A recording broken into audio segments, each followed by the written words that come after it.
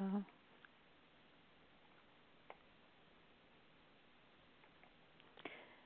well, we were supposed to be starting with a Giant Trinity, but oh well, we'll just get started and try it again a little later. We are so excited to have Adia Tamar Whitaker in the studio to talk about the Ashe Dance Theater Collective's West Coast premiere of Have No, that's K in parentheses, N-O apostrophe, and then W, Have No Fear, a Bluesicle. And that's going to be October 17th through 19th. And Adia Tamar Whitaker is artistic director of this 19-year-old Brooklyn-based dance theater ensemble, Ashe Dance Theater Collective, and it's performed contemporary dance, vernacular movement, Afro-Haitian and Haitian dance in the United States and abroad for 17 years. Like, oh my goodness, where did the time fly, right, Adia? Right. Yep. Wow, like amazing. You're getting ready to have your 20th anniversary next year. Like, wow, awesome, I awesome. know. It's been a long time. It's been a long time of Hmm. doing this work. Yeah, and you've been traveling all throughout the world, in the African diaspora and elsewhere. Haiti or Haiti, Cuba, France, Germany, Spain, the Netherlands, Belgium, Ghana, Jamaica, and Trinidad. And when you're there, you both study and teach dance. And you received your MFA in dance from Hollins University, which is in Yeah, I Virginia. just completed that. I just completed that. That was. Congratulations. Thank you. Thank you very much. That was a lot of hard work, but I made it through. Yeah. Not really a academic type of person, but Mhm. I just had to get my freedom papers, some more freedom papers.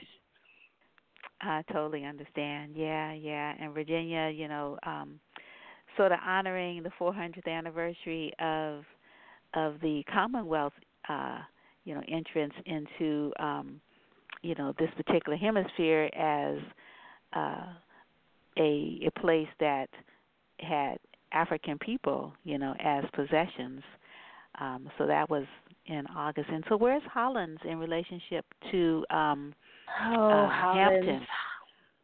I don't know where it is in relationship to Hampton, but Hollins was an old plantation. So it's What? just a deep, yeah, it was an old plantation. And so the people, the descendants of the Africans that lived on that plantation and worked as enslaved Africans still live on the land and are the groundskeepers, and they work in the cafeteria. And you can visit this, like the graveyard of a family. I think it's the Locke family. They have Mhm. their graves in one place, and then they have the graves of their enslaved Africans there as well. So Hollins was deep. I didn't get over to the graveyards because it was just such a journey for me, but Mhm. just being on the land where Africans were enslaved and everybody knows it, and then I guess it turned into a spa at some point. And then after Mhm. that, since Hollins is a women's university, there were Mhm. the young women that attended there were allowed to have a young black woman as their kind of helper to help Mhm. them, I don't know, carry their books or just, I don't know, just basically work for them. So that's kind of Mhm. an interesting kind of strangeness that was also going on there. And it also is on indigenous land. We have to also Mhm. remember that before all of Mhm. our ancestors got there, it was indigenous land. So there's a lot of strong, like, psychic and spiritual energy just on the campus of Hollins because it's really old. And in the middle of the campus, there's a big, like a big circle with a cross in the middle. So for me, it's a Mhm. Dikenga. It's a big Congolese, cosmogram in the middle Yeah. of the quad with four houses on each side. So there's lots of energy there. And also when I one of the big parts of Have No Fear, I refer to Margaret Wise Brown's book, Good Night Moon, the children's book. And so Yes. there was this big ballroom on campus that had this big green carpet, and every time I'd go in the room, I'd be like, in the great green room, there was a telephone, and I get all excited. but there wasn't a whole lot of parents there, so it didn't really mean as much to my cohort as it did to me. But every time I would go in that room, I would just, like, even under my breath, I would recite this. In the great green room, there was a telephone. And one day I went to the student union, and I saw her book in the student union. And I'm like, oh, my God, this book has been a part of my life since I've had children. I've had to read it for 8 years. I've memorized it. And I was like, do you have children's books on campus? And they said, no, we just have her book because she's an alumni. And so I went back and I looked at some more information to find out if she had been in the room that I would go into and have this urge to say lines from her book. And it turned out that at the time she went to school there, it was a cafeteria. So she was absolutely in that space. So that's one of the like kind of connective tissues that I was like, okay, let me figure out why this dead white woman is talking to me. Because she's an ancestor as well, and I need to figure out what her connection to my work is. Because every time I go in that space, I'd say those lines, and then when it was time to pick the place we would perform for our thesis, I was like, I don't want to do it in the theater. I need to do it in that ballroom because it was like a gazebo ceiling, a big shiny chandelier, and I don't even know if my ancestors would have been allowed in that space except to be in service of all the very dead white people on the walls, because the whole space was surrounded by pictures of the Locke family, all these white elders and scholars. So I'm sure that my family would not have been allowed in that room at all if it were not in service.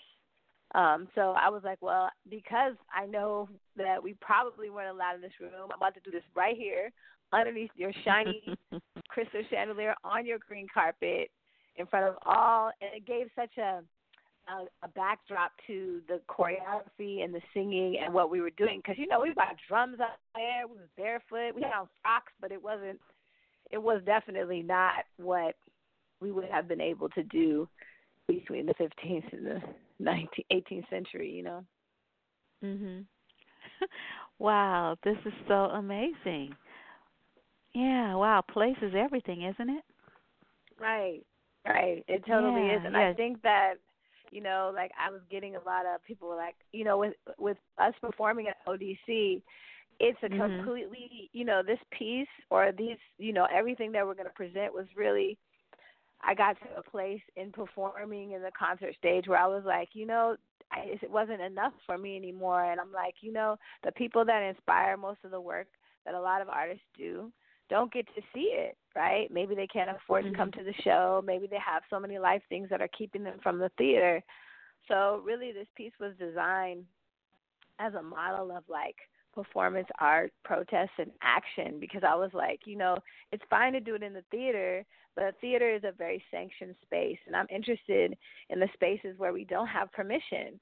Like Rosa Parks didn't ask for permission. She just said no. You know, you don't ask permission for the revolution to happen or for resistance to happen. And so I was like, you know, I feel like we're in a time where there's so much performing of the progressive and of the revolution and of resistance. But people are not really willing to be uncomfortable or to put their lives on the line. And the United States is one of the only places where we can, at this time, maybe not in a couple weeks or in a month, I have an opportunity to present a work like this and not be murdered. And that, you know, I'm very present with the privilege that I have to be able to present this work, whether it's on the street or whether it's in a theater. Yeah. Wow. Yeah. I'm gonna keep on running through your bio, and then I want us to talk more about what you call this work, an undoing spell to untie all the knots that choke the future, from natural disasters and systemic oppression to forced migration. It's a work of both healing and resistance. And notice that you came through, you know, that wonderful institution. I don't know what it's looking like now in San Francisco, at San Francisco State University, but you were probably there when all those wonderful elder women, African women teachers were there. And I want to pour an ashe to Dr. Nasisi Kayu, who made her transition. Ashe. Nasisi.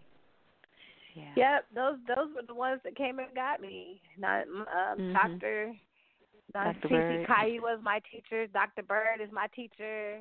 Alicia Pierce is Mhm. my teacher. Malunga Costa Mhm. Lord is my teacher. Carlos Nice. Aventuno is my teacher. Mhm. Perquiso is my Mhm. teacher. Um, so many teachers. Miss Blanche Brown is my teacher. Michelle Mhm. Martin is my teacher. Portia Jefferson is my teacher. All of them. They all brought me into being who I think I am right now. And I didn't really know, I didn't know. I was a regular Frisco, San Francisco youth. I didn't know anything about no conscious nothing and no drums. I just went to San Francisco State because I was in Upward Bound, and that's the college I got into. So Mhm. when I met all these people, they really came and got me. It wasn't. I was like, no, I'm gonna, be a journalism major or something, and they were like, no, no, no, no, no, no, no. You need to come on over here. And I was like, no, I'm not gonna be able to survive as a dancer. I don't want to be. And I had all these notions about like what an artist, like what it is to be an artist and how I would just be struggling and hungry. And even though that happens sometimes, I just, I always have to thank them for pushing me and chasing me down and being like, no, no, no, no, you come over here. Oh wow, that is so awesome. So so tell us about the work, because there are a lot of parts to it. And also I want to mention that that you were part of the what is it, the professional, you got a professional division U.S. Independent Studies program, something or another at the Ailey School. Oh yeah, Uh, I just went. That's how I came to New York. Is I got done at San mhm. Francisco State in 2000, and then when I was coming, didn't know what I was gonna do, so I bought a ticket to Cuba because I was like, let me just go and see if I'm just gonna travel the world and study dance. Which I ended up doing it anyway, but I just didn't know what I was gonna do, and like at the last minute, I think my mom got tickets to see Ailey at the Zeller Block, and Ron Mhm. Brown did Mhm. Grace in that show. So Evidence Ah. before the Ailey company was performing, and Ron Brown, I did Grace, and I had never seen anything like it. And so because I saw Grace, I decided I was Mhm. going to audition for the Ailey School the next day because I wasn't going to. I had auditioned the year before and I didn't get in. And so I was like, maybe I'll go see the show. So I went to see the show, and at the last minute, I was like, I'm going to audition. I went to Berkeley, I auditioned, and then I got into the professional division independent study program. And then, so that was June, and then I was in New York in September. Oh And wow. then Ashe started performing in December.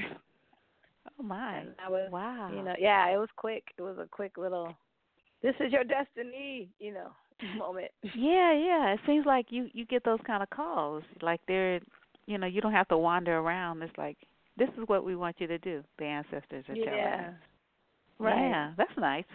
Sometimes people Yeah, have to it's wander nice. around for a bit. It's good when you get them more direct, right? And you listen. Yeah, yeah. It's Mhm. always been that Yeah. way, though. So I guess that Mhm. is a blessing. It is a blessing, yes. Absolutely. Mhm. Yeah. So tell us more about this wonderful Have No Fear, a Bluesico, and your your dance theater collective, and all the different pieces that are you're pulling together that people won't know, like, wow, this was a real big thing. Both sides Yeah, of the country, and all these yeah, it's different a lot. creative minds that are coming together, and the multiple genres. There's dance, there's live music. Yeah, Yeah. talk to us about it. So, it began with I choreographed the first section of Have No Fear. So Have No Fear, a bluesical, is composed of three parts. The first part is called A Break for the Five. I started to choreograph A Break for the Five, I'd say in like 2007, for a show called Native Tongue that happened at ODC. The show was presented by Jacinta Vlach. And so it was really her show, but she wanted me to do work in it, or she asked me to do work in it, and I said yes. And originally, it was kind of an idea. I knew that just from my personal experiences that my friends, a lot of the black folks in Frisco were leaving. They were going back down south when I San Francisco. And there was a point where I wanted to come back to San Francisco. My friends were like, don't come back here. Something like new and kind of dangerous and strange is happening. And I was like, no, I'm going to come home. And they were like, no, don't come back because you're going to get caught up in it. And I was like, I don't understand. But, I think they were describing like the prison industrial complex had gone from something that we were marching in the street about and like something that was over there that we were like standing up for, and it became like very personal and started to affect my family, their families, people we know. And so it became kind of like if you stay in San Francisco, you kind of have a couple fates. You'll either get addicted to drugs, or the cops will kill you, or you know turned out by just street life. And so it was really hard. They were just like, it's really hard for Black folks. So a lot of people are going down south. So a lot of people are moving out, and that's when gentrification really started to pop. And so my friends were like, just don't come home. There's just not opportunities here for us like that anymore. And so when I started to make work, you can't make the same work that is relevant out here in the East Coast to what's happening in the Bay, because the Bay is like a whole other thing. So although I can do the work that is happening out here, there's just way more diversity in the African diaspora. So the things that we are talking about or talk about in the Bay, there's different issues you need to address when you're there, because they're just different places with different populations and people from different places, And so I decided I was going to do a break for the 5, and I wanted to do a rah-rah for the disappearing population of African Americans and just people of color in San Francisco. And so that's how it started. So I looked at the model of a Haitian rah-rah and how it was used, or it is used, as a form of political protest, but then also using some of the voodoo of it, like the sequins, to reflect the negative energy away, and also kind of creating this inner diasporic syncretization between not only visual aesthetics from Haitian folklore, but also from folklore that comes from Trinidad and Tobago, and just kind of making this place where the diaspora meets and decides that we're all cousins and we're all Africans, and we share a lot of, even though our specific situations are very different, we still are kind of speaking up against the same forces that seek to oppress us and silence us and take our freedoms away. And so that's how Break for the 5 happened. And then it grew a little bit bigger when Mark Bamuchi Joseph brought us to the Bay Area to perform in the Living Word Festival, I believe in 2010, 10. We did it twice. Okay. We did 2000, maybe 2008, and then 2010. And so it grew into something bigger. And it just kept growing and growing. And I feel like my pieces, all the pieces that I create, are like children. And, people, in the society we live in, people want you to produce all these things really quickly and make pieces, make works, and what are you doing next? And I feel like that's one thing that I've really resisted, is I've been like, you know what, I'm going to take time to grow this work to its full realization and potential and really see what it is. And if it takes me 20 years to do that, then I'm going to do that.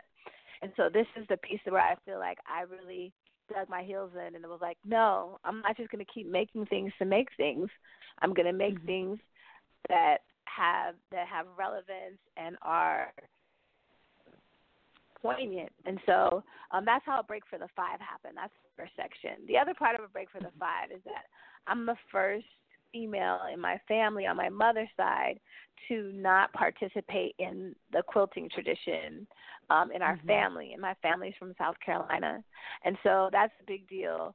That was a big deal in our family. And so for me, because I didn't grow up in South Carolina, because I just visited and I grew up in the Bay, I always felt like a really strong connection to my family, but that, I'm always like the diversified cousin or the kind of outsider. But the how do you say, the tradition of the Baptist church, although I'm not Christian at all, it is very strong in me, because my grandfather, Reverend C.J. Whitaker, was a Baptist minister, and he was responsible for forming the first Democratic Party and Greenville, South Carolina. So he was also an activist. And so that runs strong in that side of my family.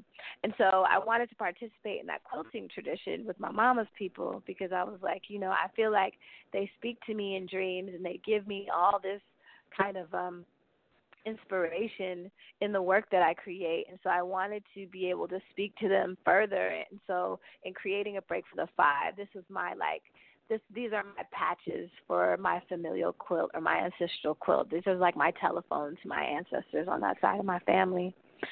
And then I've been working on the break for the five. We performed it a bunch of times. It kept growing and changing. And then in 2011, after I was in the Bay Area for quite some time presenting work at Counterpost, I became pregnant with my daughter. And so my daughter was born on 9/11/11. She was born during Occupy Wall Street.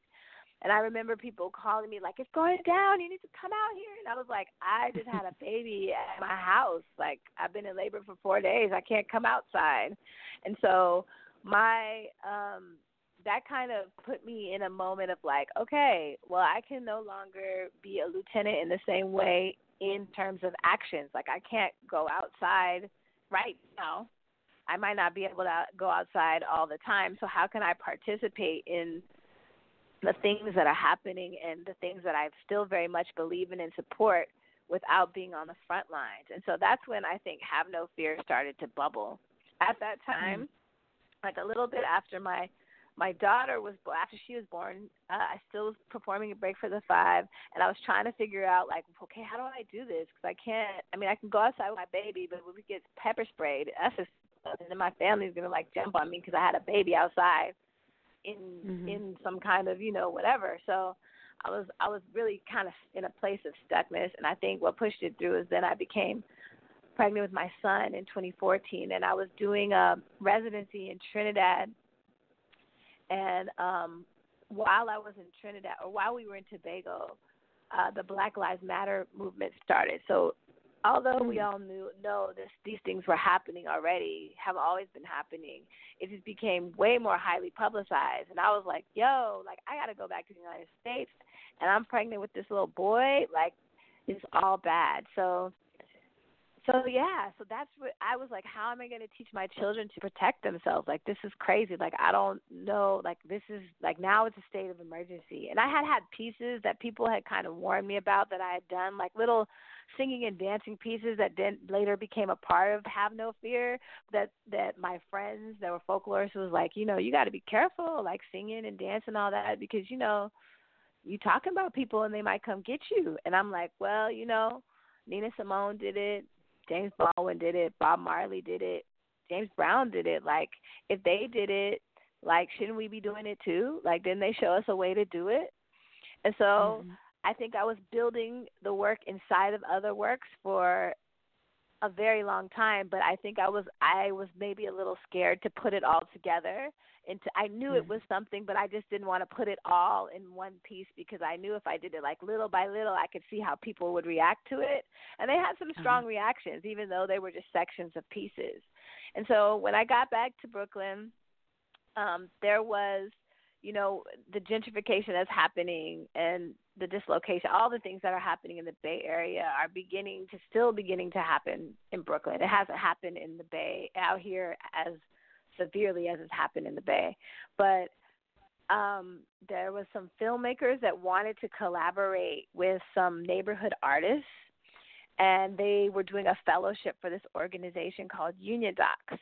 And so we were connected through one of the dancers in my company, and they were three white women that lived like in the neighborhood, so they were gentrifiers. And technically I'm a gentrifier too, because I'm not from here.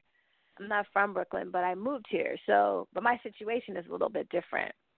And so we started to work together. For us, I took it to Ashe, because Ashe a long time ago transformed from like just being a body of dancers and performers on stage to like a nation of mamas and babas and children and people that are all really taking care of each other, kind of like how folks did during the Great Migration, when you would move from your various parts of the South and you would come up to the city.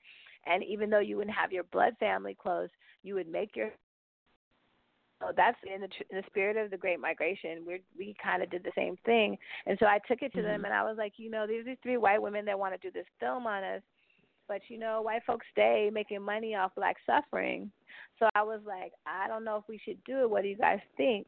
And so they decided. They said, okay, yes, we will do it, but if anybody starts getting like major bread off it or anything, then we got to pump the brakes and we got to redo contracts and all the stuff. So Ashe agreed to do it, and we began the process. And for me, it was really like, okay, the new neighbors are here. They're not going anywhere. So instead of like just beasting out on the new neighbors, let me try to be a human being. Let's share this lineage of being humans on the planet, and let's try to see what working together looks like.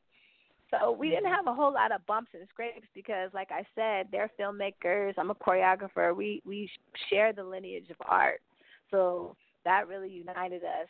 There was definitely cultural scrapes, and in the film, there's things like I look like I'm a single mother when I have an amazing partner and I love him and he loves me, but it looks like I'm a single mother. And there's little things where I'm like, okay, you guys made some editing choices that were interesting. But I love them. They're wonderful people. And I guess they took this film all over the world. It won awards. And in the meantime, I just started going and getting my MFA and just living life and being a mama and being a choreographer, doing all the things I do. And then, like a year later, the film had a whole life. Like when I was in Europe, I guess I was in Germany, and then the film was in Poland, and the Polish people wanted me to come to Germany. I was like, really? I was just reading books. Like I didn't know that all these things were happening. And so that's how the second section of Have No Fear started, right? Because in the film it's called Have No Fear. So after they made the film Have No Fear, then I was like, okay, I think that's what this next section of this piece is called.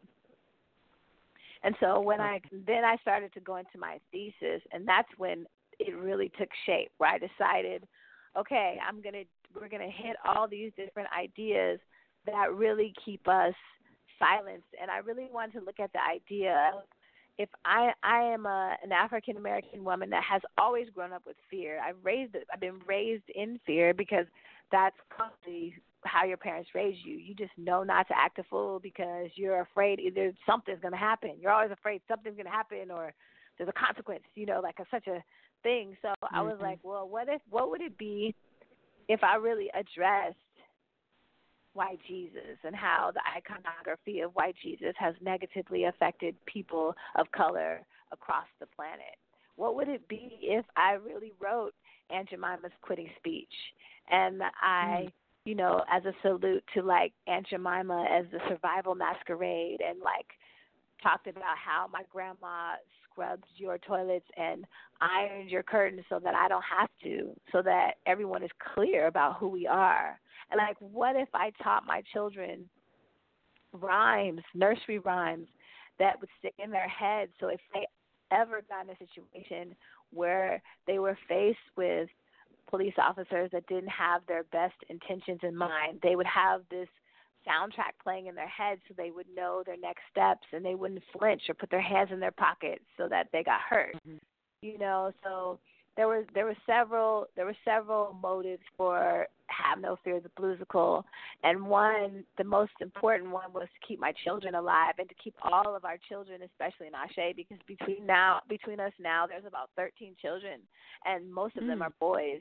And so I was thinking about our boys and how we were going to teach them, whatever we could, because, whatever can happen. It doesn't mean like they have this song in their head and they won't get hurt, but it may give them a very clear soundtrack as to their options.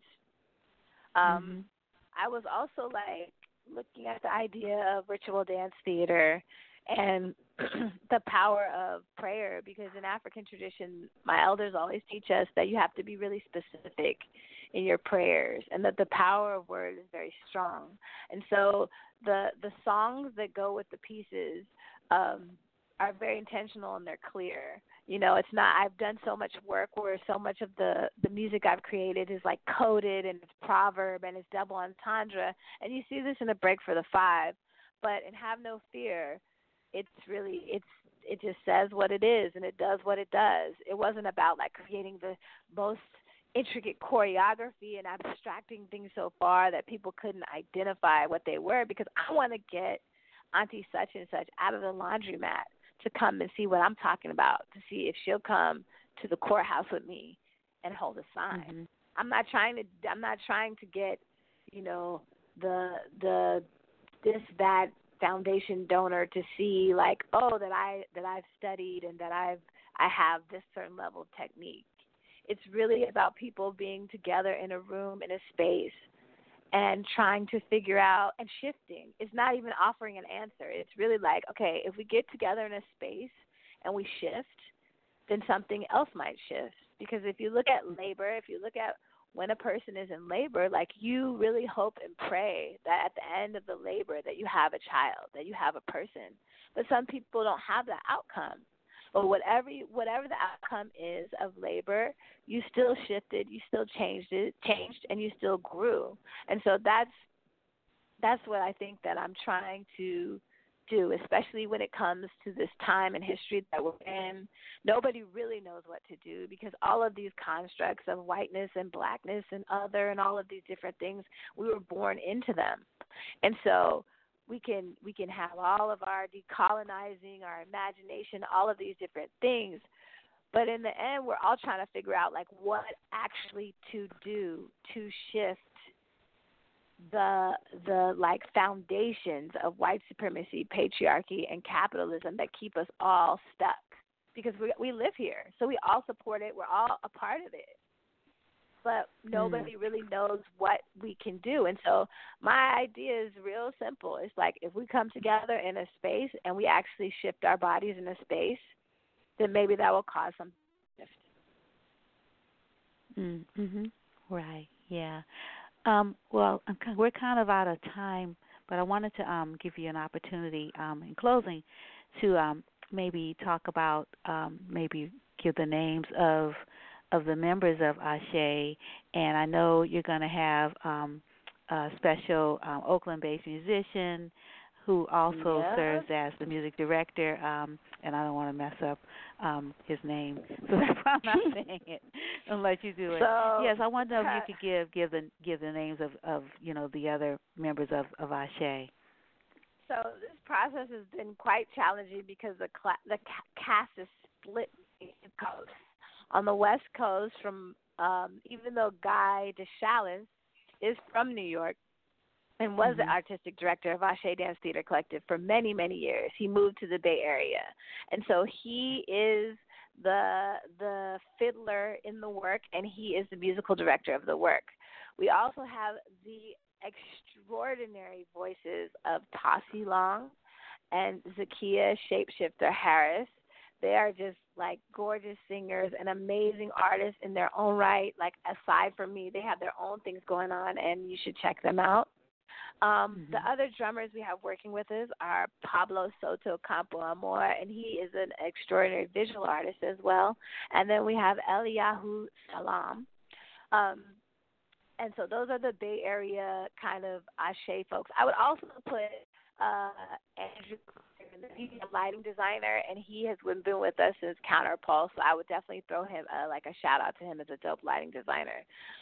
From the East Coast, we have Alexandra Jean-Joseph. We have Brian Polite.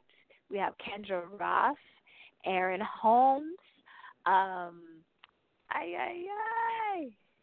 no, Kendra Holmes. Tanisha Newland. I think that's everybody. Yeah, I think that's everybody. Yeah. Okay. Those are all. Right. Yeah, those are all the Ashe East and West folks. Okay, and the filmmakers again? Oh, I'm sorry, Imani Nzinga. That's the other one. Imani Nzinga. Oh. And Stephanie Bastos. What am I doing? Bay Area, Stephanie Bastos. She's also in it. I'm so sorry. Stephanie Bastos is amazing. Go ahead. I'm sorry. Okay. And it says the project's filmmakers includes Beata Kalinska, Tracy Williams, she's also working with us, like art direction, like helping us do some of our social media stuff. and Sarah Jacobson. And everything really has been brought together as well by an organization called Purpose Productions, ran by Austin Edwards, and our production manager is Marisol Ibarra. So I think that's everybody. Right. So it's a whole village And of people. nice, nice. And again, we're speaking to Adia Tamar Whitaker about Ashe Dance Theater Collective having its West Coast premiere of Have No Fear, a Bluesical, again, October 17th through 19th, Thursday through Saturday. That's next week, 8 p.m. And that's at ODC. At ODC. You can go to odc dance/bluesical, and ODC is located in San Francisco, and I'm looking for an address. Here it is, 3153 17th Street, and tickets are $15 to $30. And I think, is that everything? Yeah. Do you have a website? I do. It's AsheDance.com, ASEDANCE.com. Okay, super, super. All righty. Oh, I know what I was looking for. There's going to be a talk on next Friday, October 18th at 6:30 at ODC. ODC Right. is going to host you in a conversation, a public talk, presented in partnership with the Institute for Curatorial Practice and Performance based at Wesleyan University. So I think that part is free to the public. So folks will probably come out and hear you, sort of expound on the concept, with that MFA, you got the language too, right? Oh, maybe you have MFA. copies of your dissertation for us to be able to take home. All righty. Well, super. Yeah. Well, look forward to thank you so much. to seeing you next week. Oh, you're quite welcome. Thank It's you so much funny. for having me. Yeah, you were talking about Counterpulse San Francisco, and Jess Curtis Gravity is presenting his second weekend of Invisible this weekend at Counterpulse. I just thought that was kind of cool that, sort of you all are like crossing, each other in this conversation. So if you want to say hi to Jess, he's on the air now with a couple of other choreographers, Sherwood Adia. Ken. Oh, Sherwood, what's up? Hi. Hi. And Gabriel Christian. Hi there. Hi, everybody. I'm so sorry. That was very loud. I was so thrilled to hear Adia, the master who was already a master before the MFA, I have to say. Aw, thanks. Okay, so take care, everyone. All right, safe travels. See you later. Bye. Good luck. Bye. Thank you all so much for your patience. I'm glad you were able to say hey, Sherwood. I'm glad you're also able to join us because I know you're going to be traveling in a minute to your next destination. Wanda. Hey, yeah, and thank you so much, Jess, for being available, Jess Curtis, to talk about your program, this year, this season, and and I remember last year we had an opportunity to talk about gravity. I just love gravity, like it's so heavy, right? And we got people without electricity, right, as we speak. Like what? Mm-hmm. What? I mean, the people with money without electricity, like not the poor people that have been living without electricity on the streets for a minute, like they know how to survive. But the folks, like, wow, isn't that crazy? Mm-hmm. Yeah. Turning off really the electricity, like for 5 days maybe. Like, yeah, so we're looking at the maps. Who's going next? Yeah. So, Gravity presents Invisible. How do you experience a performance? By seeing it? What if that's not possible? So I'm trying to think, should I run through all of your bios and then we could talk about Invisible? You think that will work good? I mean, should we do it that way? Your call. Should you tell us what Invisible? We're happy to be here. Okay. At your service. Maybe. So, Jess, why don't you tell us? I'll read your bio, Jess, and you tell us what invisible is, and then I'll read Gabriel, Christian, and Sherwood. And Sherwood, we'll let you talk a lot because we know you might have to slip out. So Jess Curtis is an award-winning choreographer and performer committed to an art-making practice informed by experimentation, innovation, critical discourse, and social relevance. He has created and performed multidisciplinary works throughout the United States and Europe with the radical San Francisco performance groups Contraband and Core, and the experimental French circus company Kahin Kaha. Yes. Did I say it right? Great Okay. In 2000, he founded his transcontinental performance company, Jess Curtis Gravity, and that's a / there after Curtis. Curtis is active as a researcher and researcher, writer, teacher, advocate, and community organizer in the fields of contemporary dance and performance. He holds an MFA in choreography and a PhD in performance studies from the University of California at Davis. So with introduction to what we're going to be talking about in your first weekend, this is your second weekend. Tell us, Jess, about Invisible, in parentheses, and then Visible. Yeah, well, Invisible is a project we've been working on for almost 2 years now, or depending on sort of which parts of our early experiments you count. But this crew has actually we made a piece, a sort of research piece in 2017. But the work really comes out of a lot of some of my experience as I've been collaborating with artists in the UK, particularly with Claire Cunningham. And I've had the opportunity over the last few years to see what a number of productions, and then to build into my own production what are called access accommodations for people with visual impairments, as well as for deaf folk too.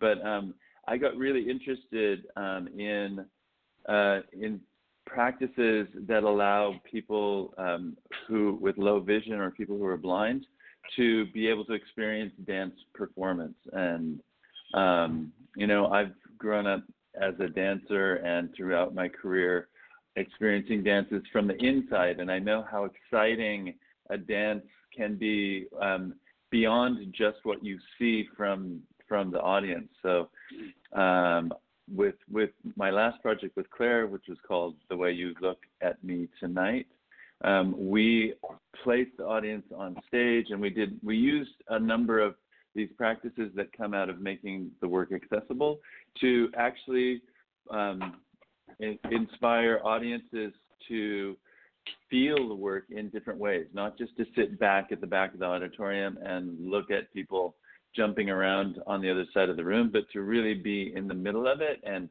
that was really successful and exciting, the way that Claire and I used that in that piece. And but I felt like there was way more that we could do, and that was super interesting to me. So I invited Sherwood and Gabriel and 4 other dancers, 2 of them from Berlin and 2 more from here from the Bay Area. And we've been working for the last year and a half, building up and researching on just different ways of utilizing all of the senses in performance. So we've been, that's kind of the genesis of the work. And I think I'm really proud of it. We premiered it this summer in Berlin, and then we just opened it last weekend in Counterpulse, and we've gotten really great responses from folks, and are really looking forward to this next weekend. Oh, awesome. Congratulations. Yeah. So Gabriel Christian is a multidisciplinary artist bred in New York City and baking in Oakland, California. I hope that you have electricity still, Gabriel. Are you on that list or no? I do, yeah. I am. I know. Actually, I'm totally safe from the list. I've been lucky. Oh, yeah. Good. Yeah, me too. I'm like, sort of like, yeah, I'm in Alameda, but the people that are in the flats, like we're good. Yeah, we'll see. Yeah. We'll see. Yeah.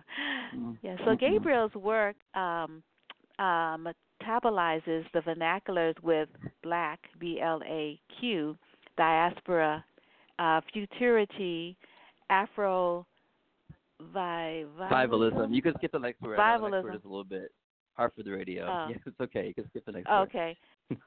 Through body-based live performance and poetics. Moreover, I should have had this together from last year, right? Moreover, they feel the bio to be an unfortunate byproduct of capitalistic modes like chattel slavery. Okay, we have to take a pause here. Okay. Sherwood Chin has worked as a performer with artists including Grisha Coleman, Yoko Kaseki? Yuko Kaseki, right. Yuko Kaseki, Amara Tabor Smith, Anna Halprin, Min Tanaka, Xavier Leroy, Inkboat, how do you pronounce Murobushi. that Murobushi. Basically, I've been around the block. So right. and I know you teach classes at ODC because I went to their website. I'm like, oh, Sherwood is like all over this schedule. He leads workshops for performers in. Okay. He leads workshops for performers in studio and in natural and urban landscapes worldwide. I remember running into you in Dakar. That was so cool. You and Amara. I think that was the last time we saw each other. Almost, it was in Dakar. Yeah. Oh, seriously? Dang, that was a long time ago. It was a long time ago, yeah. Yeah, well, I really need to come see you in this.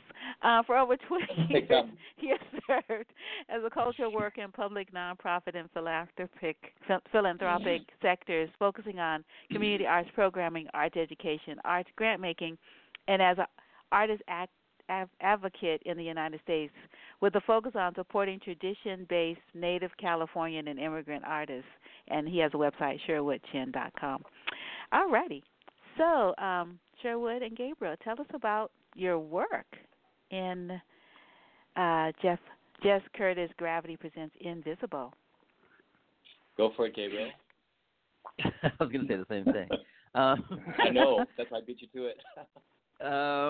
I mean, I'll just start by saying that we've both been involved in this for about 3 years now. So I think it's the third year, actually, that we've been in rehearsal in some way for a project. This is, of course, two different projects, but the first one was in 2017, and that was a very different experience. It was a first take, first draft, I guess, in a way, for how we were entering as I'll talk for myself, as I was entering as an able-bodied dancer who had also limited experience dancing and limited experience with access questions. So that piece went up in 2017 and sort of opened up a lot of those curiosities, and I think this round has been a lot. I've come from a place not of expertise, but of sort of more ability to understand how to talk about and engage with these things that are really complicated around access and visual impairment that I just didn't have any language for before. So our role has been my role has been very much like stepping in and feeling humble and also feeling like there's a lot of things that can be learned in the room, and bringing my own sort of like joy to the process and laughter and language. I'm trained as a theater actor from Yale University, so I have like lots of experience with scripts and languaging things, and so this whole process has been also asking us to be very vocal, which I do plenty of in my own work. So it's been nice to see how that carries over to the dance context. Mm-hmm. Sherwood? Oh yeah, well, what other thing I would add maybe would be that I feel like with this piece, Jess is really trying to provoke and ask questions for the audience, as you had read earlier in terms of the material that you read at Wanda, in terms of asking, well, in what way do you experience a dance? And traditionally, dance is something that's really considered a very visual medium, and I think that this provocation is, for me, hits me on two fronts. One is, I think, for people in general who come together, the audience who's going to be there, we're going to share the space with the performers, to really remind us of our, as humans, just our ability to be able to perceive and to feel, and that we would have all of these resources at our sensory resources at our that are available for us. And so in that sense, I think that the piece really provokes that searching, opening, and questioning for not only the public but also the dancers. And that brings me to the second point, which is, as a performer, I think that I've had a career and been trained in a way to almost unconsciously assume that the visual was going to be the default dominant mode of communication. And I think that for me, this project has been very provocative, inclusive of, as Gabriel was mentioning, the earlier phases when we were beginning to research this and taking a look at the very rich practice of audio description that exists for television, film performances, but then beginning to see how that's incorporated in real-time live dancing. And I would say that as a performer, that's been a wonderful challenge, and also really pushing me to, in addition to specifically working with the fellow artists on the team who have visual impairments and other team members as well. Jess, you can talk about them maybe perhaps next. But in terms of working with them, really allowing me to figuratively and perhaps very literally opening my eyes to new ways of actually considering what it means to perform for a public. Mm-hmm. Yeah. If I could jump in. Yeah. I was just going to say these both Sherwood and Gabriel are such articulate people and super interesting collaborators to work with, but and also humble. And I want to just underline.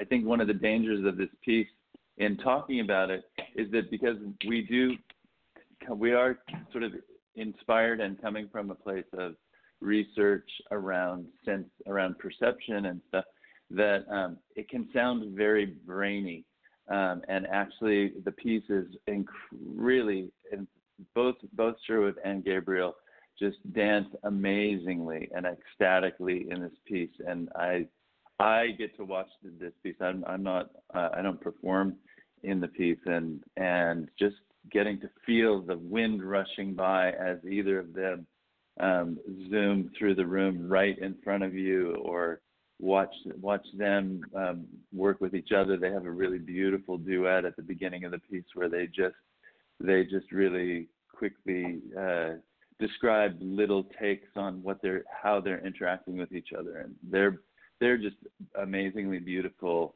dancers, both to see and to listen to. So I'm really honored to work with the two of them. Well, thank you. Mm-hmm. Yeah.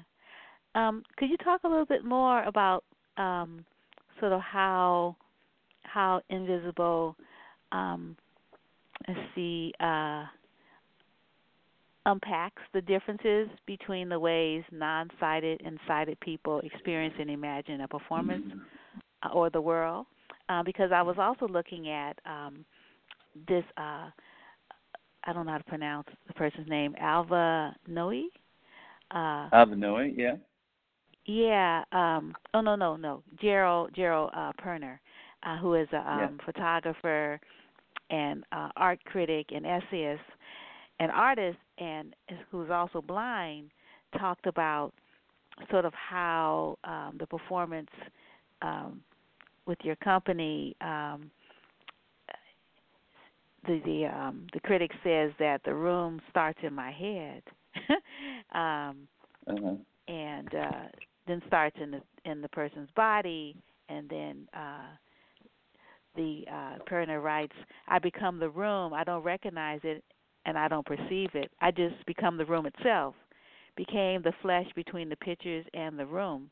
I'm like, wow, what an interesting reflection on the piece and on the work. And I'm like, okay, so how do you facilitate that? Choreographers, in the studio presently. Sure. How do you do that? Well, one of the really basic things that we did was we worked a lot in the dark, and we also worked. Our composer Sam Hertz is a experimental composer who actually is a graduate of the master's program at Mills College in Oakland, and Sam had us do a lot of of what are called deep listening exercises from an amazing artist, Pauline Oliveros.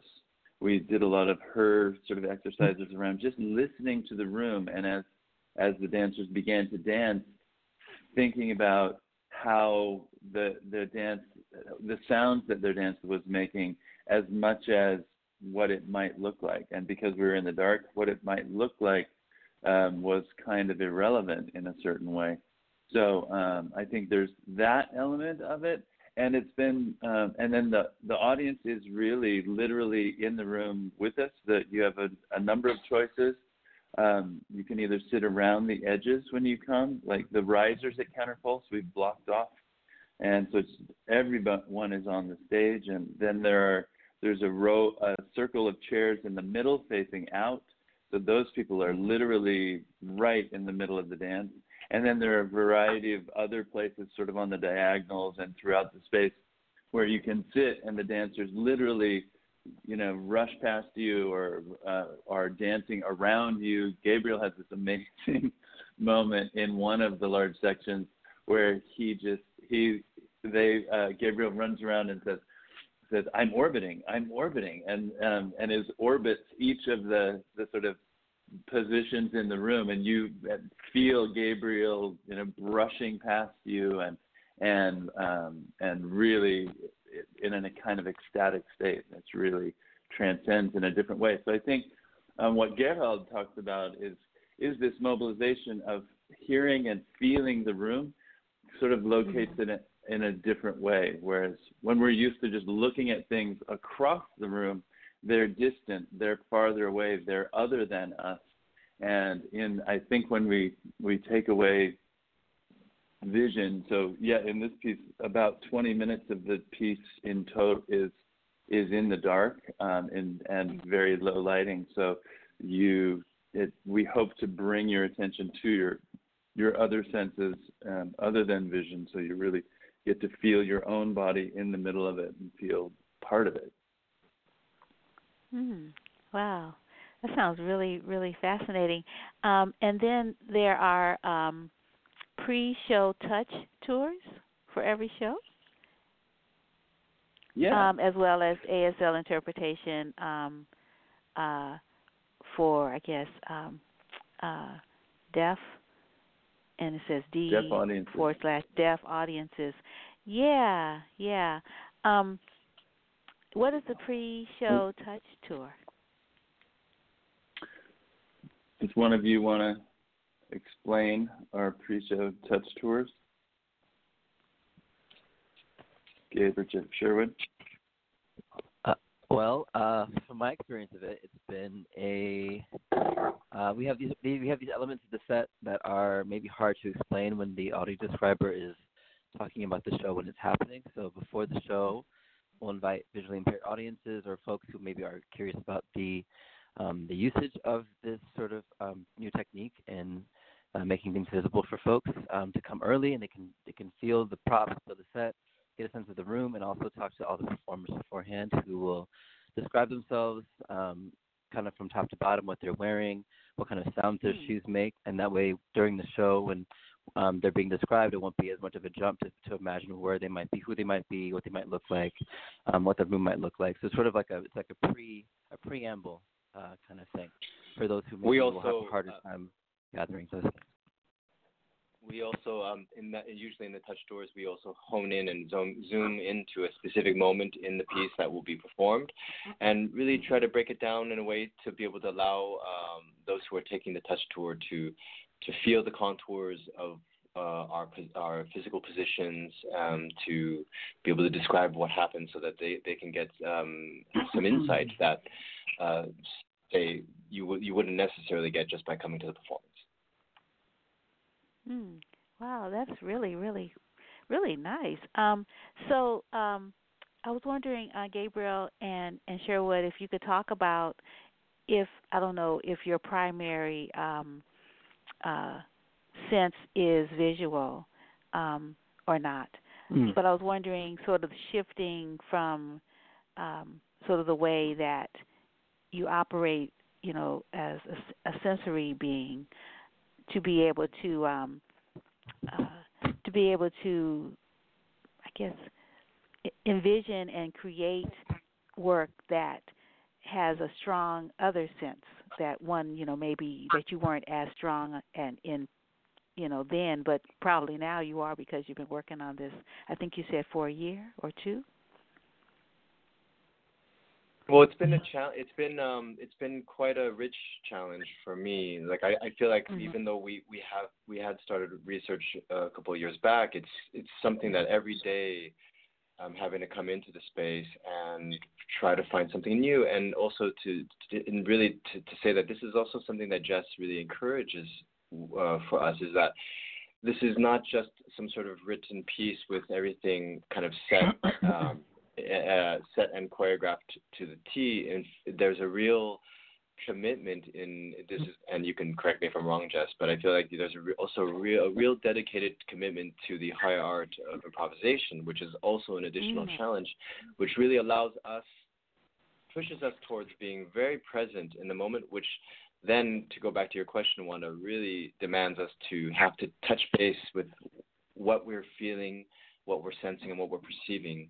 And so for me, even though we have 4 more performances this week, Thursday through Sunday, each night having to come into sort of an arena of senses in order to navigate it as a performer, and also in many ways in respect to who is there in the space, the chemistry or the frequency of the public who's there, that constellation of people. Ah, wow. Yeah. So each night is there is the scaffolding, but there's room for change so that the audience participates in the creation of the work that they're perceiving. To some degree, I mean, I think I would maybe describe it. It's a little more sturdy than just scaffolding. Okay. So that we call them scores, sort of like a musical score. So each section, I would say, if you come more than once, which now several people have come multiple times, each section sort of looks the same, but the exact actions or things, the specific actions or things that a dancer might do or say in any given moment are open, because we are working, as Sherwood said, very much with what are you perceiving right now. One of the first scores, the dancers are all lying on the floor in the dark, and their score is to pick one of the sensations in their body and just tell the audience, like, I'm feeling pressure against the floor, or I'm beginning to see a shimmer of light on the golden curtain. Or and so every night, to be really true to that process and really reflect something that is actually happening in their body at every moment is what we try to do. So there's still a structure to that, because they're all lying on the floor. Pretty much every night, somebody will say, I'm feeling pressure against the floor. but it's really open. It's really open to them really being in that. And then we have what we call, we've made up a new word we call grammaturgy. So it's kind of mixing the word dramaturgy with grammar. One of the tools we use in this sort of collision of using language to describe movement is that throughout the piece, different scores have different grammatical structures. So in that opening phase, people speak in the first person present and say, I am walking across the room, I am jumping, I am running around. Whatever they're doing, they speak about themselves. And then there's a really beautiful duet later in the piece where Gabriel and one of the German performers, Xenia, speak to each other, and they describe what the other person is doing. So they'll speak in the second person and say, you are holding a microphone, you are smiling at me, you are feeling embarrassed. And so using those kind of structures are kind of the core of how we keep a balance of having the piece be consistent each night, and also be alive in every moment, every night too. Mhm. Yeah. So, so Invisible is created and performed by an international cast of 6 blind, visually impaired, and sighted body-based dancers and performers. So, Sherwood and Gabriel, how has it been? Or maybe this was not something that you hadn't experienced before, but working with artists that have different sensorial abilities. Like, for instance, I believe if a person is visually impaired or blind, that they probably have heightened abilities in other areas. So I was just wondering, sort of how that's worked out insofar as creating the work that you all have that you're presenting presently.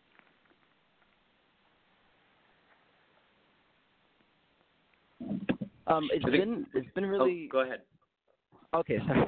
It's been really actually funny because one of the things that I definitely have noticed with one of the performers named Tiffany, who we've worked with for 2 years now, she makes a joke a lot that sighted people don't really listen that well. So even when we're like getting notes from Jess or we're talking amongst ourselves, she'll have all the information like usually like minutes before any of the rest of us have it, because we've all been sort of talking over each other and not quite tuned into our listening sense. And she's definitely recording everything in her auditory space. So she has like the instructions down. She knows when things are happening. She knows all these things are kind of are clear to her from that space. And so I've been constantly aware of how much I'm still very much privileging my visual information in terms of gags, jokes, notes, all these things. That definitely comes up in the rehearsal process. But apart from that, I think it's been really gorgeous. I mean, not just working with folks who are blind and visually impaired, but also working with folks who are German. It's been also a new thing for me, and working with people with different language abilities. We went to Germany, and the piece actually was actually performed more in German there than it is here in the Bay. So also having the sort of disprivileging of my language as well as my ability was sort of a new thing for me, and also working abroad was a new thing for me. So personally, it was a lot of steps towards trying to understand what it is to be a performer internationally and also through different types of bodies. So I did appreciate that a lot personally. But Sherwood, you can go ahead and add. No, I just wanted to add, and also it was a little bit reflecting upon, Wanda, your previous question, what my experience was as a performer and working with a cast of people, of just people who see in different ways. I, as a sighted performer, am actually a representative of a dominant culture, and I think that in working with these performers, it has been incredibly humbling and opening for me to be able to recognize how light dependent, as a term that we've kind of discussed in our process, light dependent I am, and that actually is a great handicap that actually has pushed me to try to ask bigger questions of what it means to as a performer to perform, and in what way are we sharing. And so this project really has set that up so that those kind of standards, which are so revolving around the kind of dominant visual culture, are really put into question, and to be able to work with these performers who are so skilled at being able to is wonderful. I mean, these moments in the dark that we were trying to train in the dark. There's the cast who is much more light dependent ends up feeling so disoriented. Meanwhile, Tiffany Taylor, who Gabriel mentioned, is like, what? It's the same. She has full command and competency in the space, and that's really a great thing to see and learn. And it's a challenge. As somebody who's representing a dominant culture, it takes so long to be able to undo those kind of conditions. Mhm. Yeah. When I think about being light dependent, and I see how well people that are not light dependent function, outside of that particular paradigm. There's a fear, and there's also a trust. I mean, if there was trust, then there wouldn't be the fear. But because when you're in different spaces, like trying to cross the street or in the public, and there's a lot going on, and you have to move in the space, and you want to be safe. It's like so I'm really happy that I can open my eyes and navigate myself across these different spaces. But I just wonder about as choreographers and dancers, the whole idea of trust and fear, and where does that go when you are put into situations, or you put yourself in a situation where there's a need to lean on somebody else's strength even. Yeah, I think one of the things we're learning, or we have learned, and we continue to work on, is also not projecting onto people with visual impairment. One of our collaborators, Georgina Klieg, who is a blind author who teaches at Cal at UC Berkeley, has a great book called More Than Meets the Eye: What Blindness Brings to Art. And she has a great chapter in that book just talking about all the ways that we use blind people as metaphors for either being ignorant or being needing our sympathy or needing our help. And she's quite adamant about there are lots of very autonomous blind people that really get along in the world. And as with many kinds of disability, it really comes down to what are the structures that we as a society create that get in people's way, or that are sight dependent or light dependent, as Sherwood calls it. That are, what are ways that we've constructed situations that rely on sight. So I think it's really been super interesting to just sort of get some of those out of the way and develop different practices. So like when we're sitting in a room, noticing how often we'll just say, over there, and point our head or our gaze towards something, and expect everyone in the room to know what we're talking about. And it's been that's a really pernicious habit to try to get over, and remember to say over to my left in the back corner of the room, or even just talking to someone in a room, and instead of just saying you when there are 5 people in the room, and knowing how so little habits like that are interesting to notice and go, oh, okay, that's something. And then I think there's something I find sort of these situations also, like that Sherwood and Gabriel were describing, about just noticing people's attention. That it's a bit of a myth that blind folks have actually heightened sense abilities in other directions. It's really just that they in general, folks that aren't relying on sight have more of their attention in listening. And so it's not it's actually something we can learn from them, from our collaborators, is like, just you listen more, and it's not daredevil super ability. It's just paying attention to what you hear more than as much as what you see. So that's been super interesting.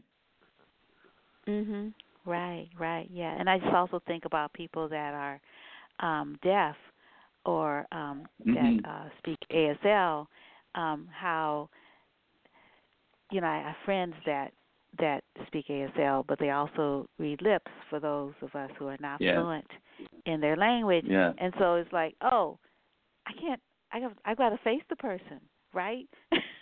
Right. You can't talk behind their head. And so, you're talking about, different orientations. Right, yeah. Oh, of course, yeah. We know that, or if we think about it, it's like, oh, yeah, these are not super people.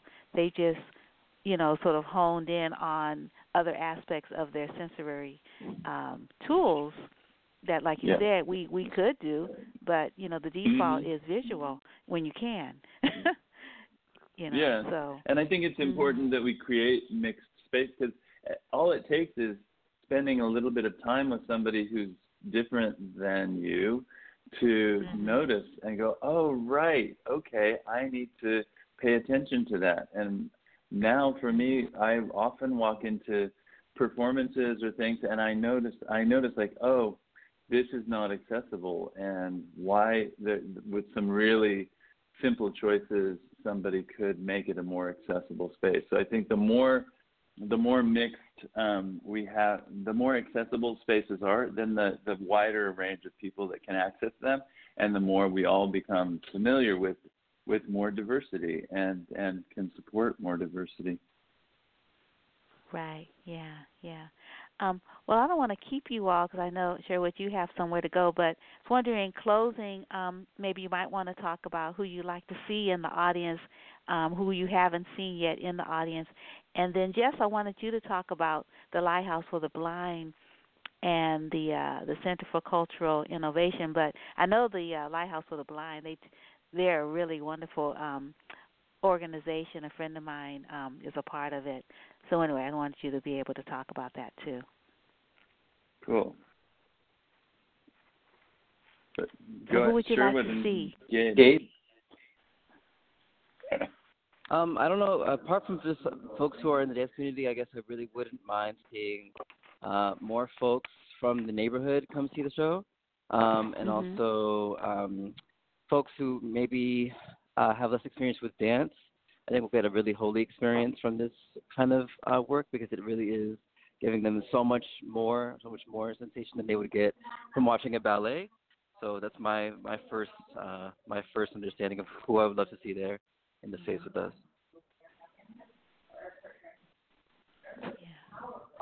Yeah. Sherwood, do you have any particular audiences you wish would be there? Well, I agree with Gabe, and I also think that this is the kind of piece that both traditional dance and theater audiences would come out feeling really stimulated by, because it really challenges the existing notions of what a performance is in terms of its typical visual orientation. But also, I think that anybody who has a body who actually can sense would be able to get a lot out of the material. Mm-hmm. Yeah, and I mean, I'm just as a producer of the piece too. I'm like, I want everyone to come. I think it's an amazing show for everybody, regardless of whether you have. I think there are different things in it for different people. It's really fun and really funny. The performers are amazing, and the set and costumes are beautiful, and the music that Sam has made that underpins all of this talking that we've talked about is really beautiful. So it's a smart show, but it's also really entertaining and engaging, and so I hope anyone. It's a great date night. I've been telling some of my friends. You can sit in the dark and hold your hand, hold the hand of your date, and although it's you really do also fun. run the risk that one of the performers may hold your hand as well.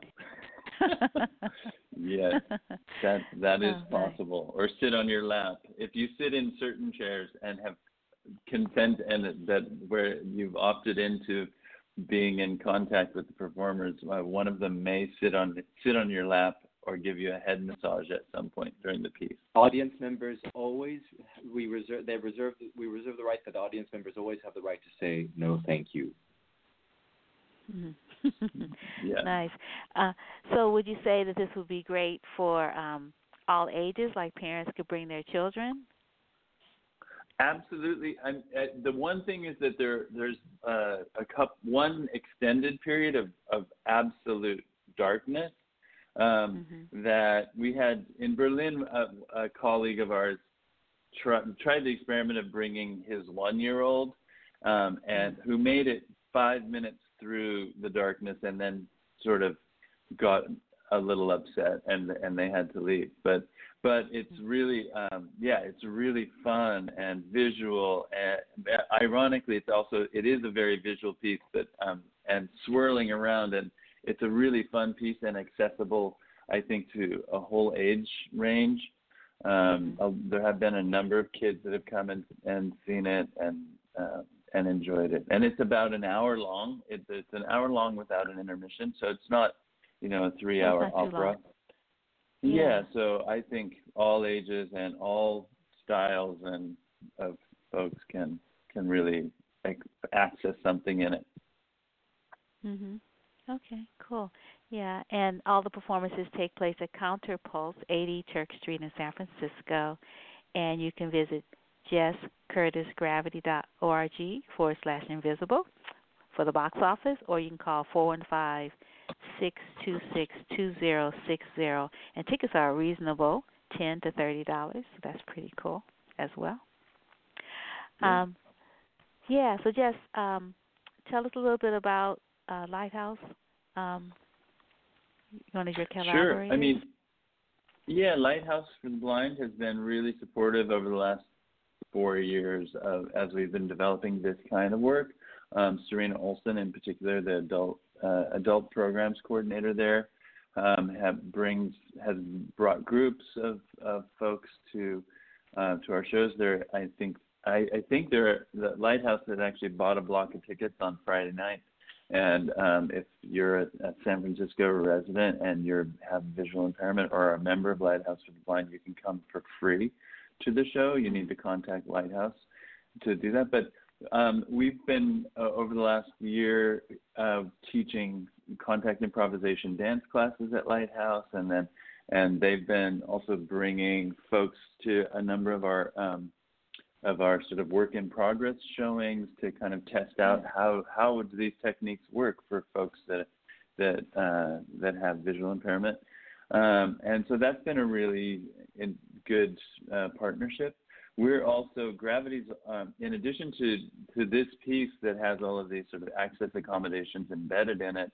We're also offering audio description and touch tours for other artists' work. So we've kind of built a little set of programs we call Gravity Access Services, where we can come to your show if you're a choreographer and want to make your work accessible, or a theater director. You can hire us to come in and we'll watch the piece and then describe it. Gabriel and Sherwood have both worked to describe different cultural events in the Bay Area over the last 2 years, and we're building up that service, and we're going to be doing for Shotgun Players Play Elevada in Berkeley on November 17th in the afternoon, and we'll be doing something at ODC for Hope Moore on November 9th, and we're going to be describing for Axis Dance who are performing at Z Space in San Francisco on October 27th. So there's a lot of that, and we've done a lot of that partnering with Lighthouse for the Blind as well. They've been really supportive and instrumental in our sort of development of that practice and helping us reach out to blind audiences around the Bay Area to do that. Oh, that's awesome. Oh, that's really great. That's really great. Yeah, so we'll have everybody who wants to be in the audience can be in the audience. Yeah. And also on stage, as you are illustrating, in the work, and Axis has a really long tradition of doing really wonderful work for a variety of different kinds of folks, different bodies. Mm-hmm. We see everybody on the stage, which is great, because sometimes, you think, like, who's missing, right? Yeah, exactly. Well, and this is, Tiffany is actually a prime example of that. That Tiffany trained as an actor in college, but the first time that she had come to an audio she came to Claire and my piece in 2016, 3 years ago, and it was the first time that she had been to an audio described dance event. And coming out of that, she was inspired, and she came to a workshop that I was teaching, and then I invited her to be in a piece. And when you think about, when I think about how I became an artist, it was because I went and saw something. I actually think my first dance program was seeing the Oakland Ballet when I was in high school up in Chico, California. And the Oakland Ballet came, and I went, I I saw it and I went, I want to do that, and I started taking ballet classes in high school, and that, I think, in order to make also who's on stage more diverse, we need to let a more diverse range of people experience the work, and then I think it really comes around when more diverse artists are able to train and become professional. Then we have a much more rich range of voices creating culture in the world. Mhm. Right. Yeah, that's really awesome. Yeah. Any concluding thoughts from anyone? Have we covered everything? Other than Thank people you need to so much actually for come see inviting us, it, Wanda. experience it. Oh, you're quite welcome. You're quite welcome. Yeah, it's really a pleasure, Wanda. We appreciate the work that you continue to do, and yeah, we hope people will come, listen, see, feel the piece. It's really I think we're sold out already on Friday night, but there are still tickets for Thursday, Saturday, and Sunday, and yeah, I hope people will come. Yeah, Thursday, tomorrow, right? Yeah. Cool, cool. Well, thank you once again for the wonderful conversation, and congratulations on being able to continue the work, for such a sustained length of time. Jess, it's really wonderful that you are doing such great fundraising and, sort of filling in these niches so that, this kind of work can happen. Well, it's a pleasure. And we appreciate, that small radio stations continue to exist as well, and to help spread the word. So. Well, thank you. All righty. You all take good care. Look forward to seeing you all on stage. Right. You too. Thank Great. you. Have a great day. Wanda. You too. Okay. Peace and blessings. Bye-bye. Bye.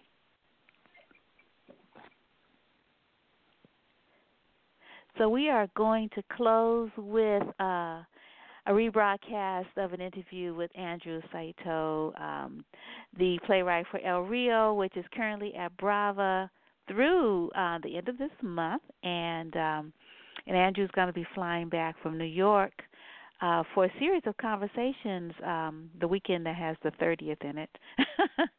and then we have an interview with Leslie Courier and Damien Brown from Marin Shakespeare, A Midsummer Night's Dream, about A Midsummer Night's Dream, which closed, so you're not going to be able to go see that.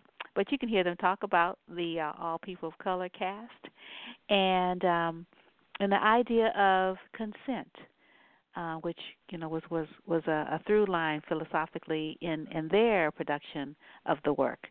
And then we close with Stella Heath, who talks about the Billie Holiday Project, which is tomorrow at Feinstein's at Hotel Nico in San Francisco. Just one night only. She's going to be doing her the Billie Holiday Project, so you want to definitely try to catch that. Because I don't know where it's going to show up next. I mean, it's not the first time that it's been produced, but it sounds really, really marvelous. So anyway, enjoy. And we'll be coming back with another edition of Wanda's Picks on Friday morning, 8 o'clock Pacific time.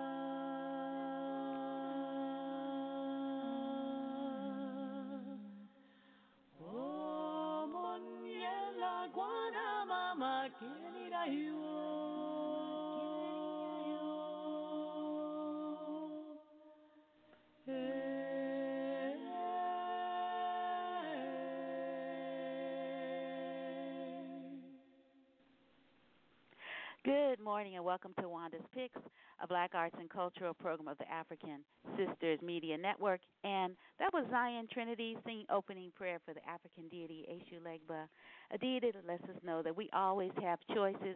We are never victims, so we should definitely take a minute, pause, and exercise our options and not think that what's directly in front of us is the only path available. So we are so excited to have in the studio I think this is, I'm not sure if it's Idris, Anifa Moshe Cooper, or Andrew Saito, the playwright for El Rio. So who's in the studio? Is Andrew here?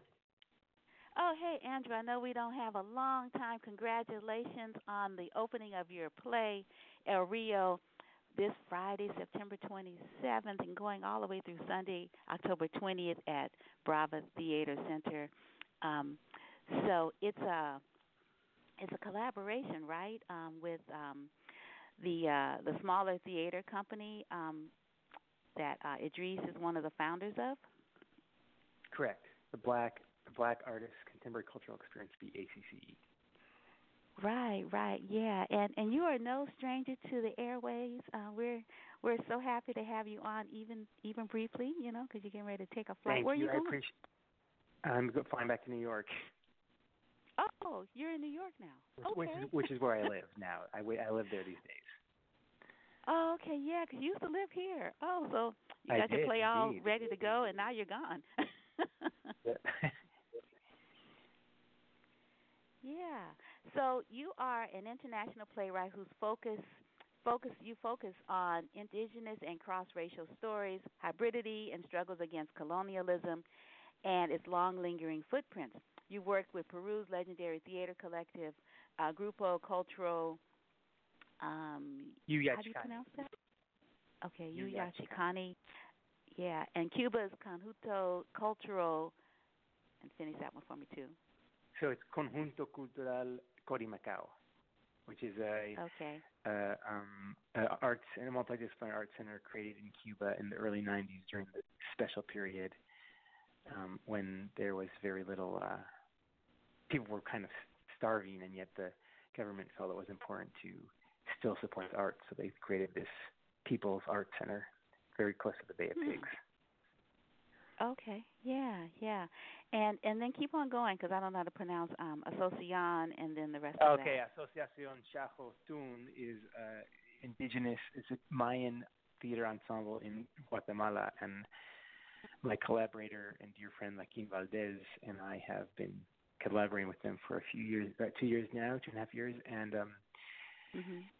we had a show earlier this year at La Peña Cultural Center, and then at El Teatro Campesino called Men of Rabinal, and that was about the Rabinal Achi, this 500+ year or 600+ year old Mayan dance drama, which is the only known pre-Hispanic play that from before the conquest to still be performed in Mesoamerica.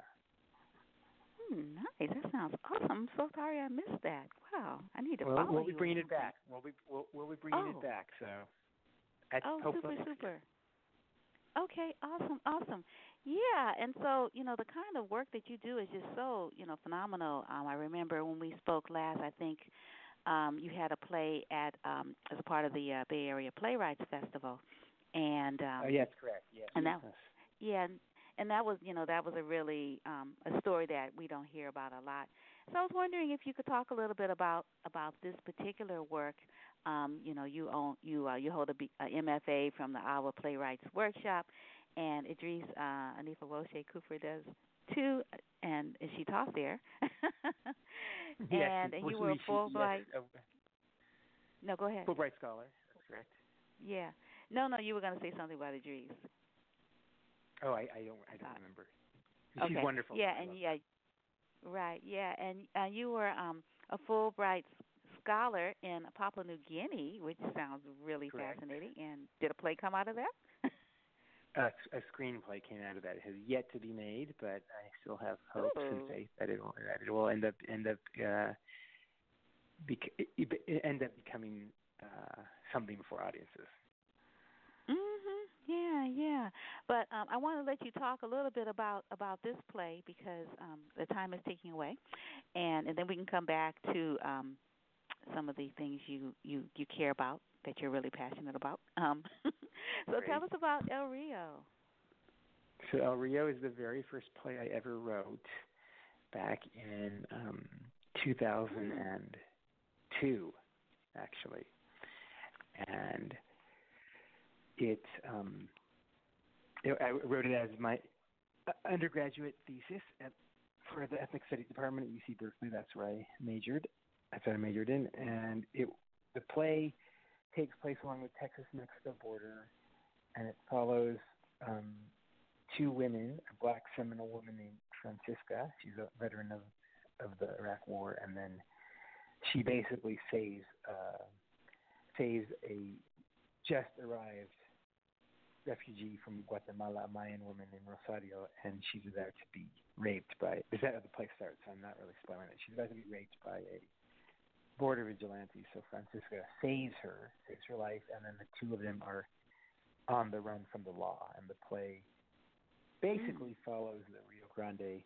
The plot is sort of linked to the course of the river, and they are being pursued by Reynaldo, who is a somewhat professionally stagnated border patrol agent who's looking for his chance to rise in the ranks and find glory, and he views them. He's hoping to catch them as a way to do that. Wow, wow! But this is your first play. How many plays have you written? I've lost count. It's 20-something. But this is the first play I ever wrote, and it is very much there's the imprints of three professors who I was staying with at that time. The first is Shedi Moraga, who was my first playwriting mentor. I took her Chicana Latina Theater Workshop at Berkeley 2 years in a row, and then I studied with her in her playwriting classes at Stanford. And so it's a play, and I became a playwright because of her. And then also she had us look a lot at issues of borders, and so the border. I don't even quite know how it became the Texas-Mexico border, but that just became the right place. And then I was also taking a class with Taya Miles called Africans in Indian Country, which was a seminar that focused on Black, Native, shared history, relations, etc., throughout the U.S. history over the past few centuries. And so Taya is a Black woman, and her husband is Native American, and so she has her scholarship, as far as I understand, her scholarship before meeting him was focused on Black women's history and literature, and then she met him and fell in love with this Native American man and realized that the two of them uniting, if you will, wasn't a totally new or unique phenomenon in American history, or U.S. history, better put, and that the how to put it, the weaving together of Black and Native narratives in this country is pretty old. It's probably as old as the history of Black people, the presence of Black people in this country, or in this continent, better put. And so that's how this one main character, Francisca, this Black Seminole woman, came about, was because I was taking Taya's class, and as a mixed race culturally hybrid person myself, while I am neither in my own DNA neither Black nor Native American, I still was very drawn to Taya's field of study. And so she and Shuri were my closest mentors on the project. And then the other character, Rosario Chen, who's a Maya Achi woman from the village of Rio Negro in the middle of Guatemala. Rio Negro is the site of a massacre in, I think, 1982. There was a village that did not want to, they were ordered to be relocated so that the government, with World Bank funding, could build a hydroelectric dam. But when that dam was built, it was going to flood their village. So the government told them to move. They didn't. They refused to move. there were threats. The men left, thinking that everyone else would be safe, that they would be the targets. But then the soldiers and paramilitaries arrived and massacred everyone who was left, which was women, senior citizens, or elders, and children. Very few survivors. So Rosario is a survivor of that massacre. And I learned about that massacre in a class with a third professor at Berkeley, Claudia Carr, who her class was called Indigenous Communities and International Development. And we looked at how giant conglomerations and institutions like the World Bank and the IMF had great sway over indigenous cultures all over the planet. And this case of Rio Negro in Guatemala was one case study. We also looked at Alaska, West Papua, I think Hawaii, and community in Amazon. And so that was the stew in which I was in my very early 20s. That's the stew I was in at Cal, and it all sort of coalesced into this play. And now, 17 years later, Idris is doing a marvelous job directing it, and she first read the play when she was a panelist on the Global Age Project at Aurora Theater in 2012. When I was in Papua New Guinea, I was in Papua New Guinea, so I revisit this play every few years, and have been, and lie dormant for a few years, and then I'll come back to it. And so in 2012, I don't know what inspired me, but I was in Papua New Guinea, and I completely rewrote the play from basically the ground up. And while the plot and characters are the same, and some of the scenes are kind of, are similar to what they were originally, I cut the cast from 8 to 4 actors. And that's the other main characters. I mentioned the 2 women and Reynaldo, the Border Patrol agent. The play is united by El Rio, who gives the play its title. And that character, played by Carla Pantoja, is the Rio Grande as a person, right? Or as a person embodying the river or the border. And so she not only gives life and voice to the land, but she also portrays all the other characters in the play, and there are a lot of minor characters. And so they are basically she's literally the border, and she also plays the people who live on the border, right, on both sides, Mexico and Texas. And she's a shapeshifter, she's a trickster, she's a narrator, and in her narration takes the form of corridos, and corridos are a traditional northern Mexican song form, which during the time of the Mexican Revolution were used as a form of journalism before TV, before radio. And so these singer-songwriters would sing songs, they would compose and then sing songs about Pancho Villa and other, like the events of the day, and they would go around the villages in northern Mexico to keep people up to date. So that was always my vision back in 2002, was to have the play, have corridos in the play, but at the time I felt incapable of writing them, and so in a way that this play, the original version of this play, was beyond my artistic skills at the moment. So in a way, I've had to mature into a playwright capable of actually executing my original vision. Wow. How fun, right?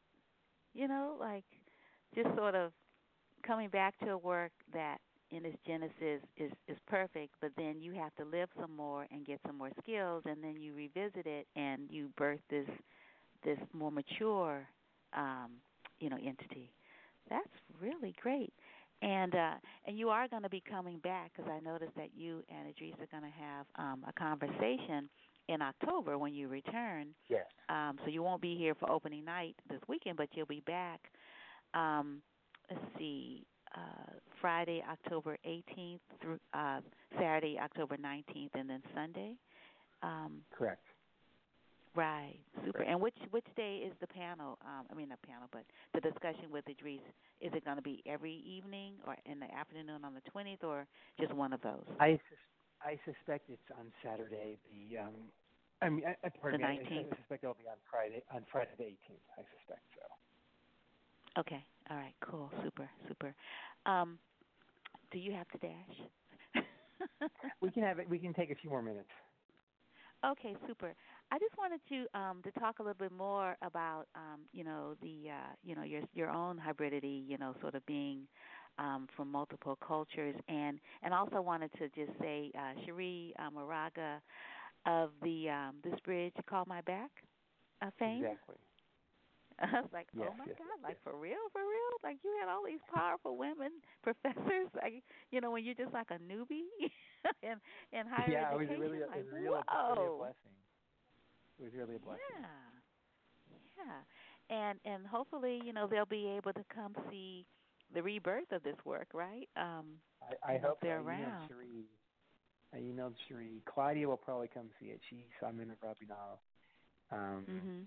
And then Taya has long lived in Michigan, but I'll send her the video. Yeah, yeah, because this is such a tribute to their That's scholarship, lovely. coming through you. Like, wow, I mean, to have a student like, really? Andrew, really? Well, Yeah, thank you. this is like the biggest tribute that anyone could give a teacher, to be able to produce work that demonstrates your understanding of the philosophy and intentions of the scholar. Well, thank you for saying that. That means a lot. Yeah, yeah. So talk about yourself a little bit more. I mean, you're just like, the work that comes through you is like, oh my gosh. Thank you. Well, so I am the grandchild of no, pardon me. I'm the grandchild of survivors of the Japanese American internment. Specifically, my father's parents met in Manzanar when they were incarcerated during World War II. And I am the great-grandchild of immigrants from Japan, Austria, and I believe the great-great-grandchild of immigrants from Ireland. And my mother, may she rest in peace, was the oldest of 7 children, grew up in Ambridge, Pennsylvania, a little steel town, steel town outside of Pittsburgh, Pennsylvania, and when she was 13, her family all moved to California because her father couldn't stand working the steel mills in Pennsylvania anymore. And my grandfather, Joseph Carleton, was rather notoriously racist, and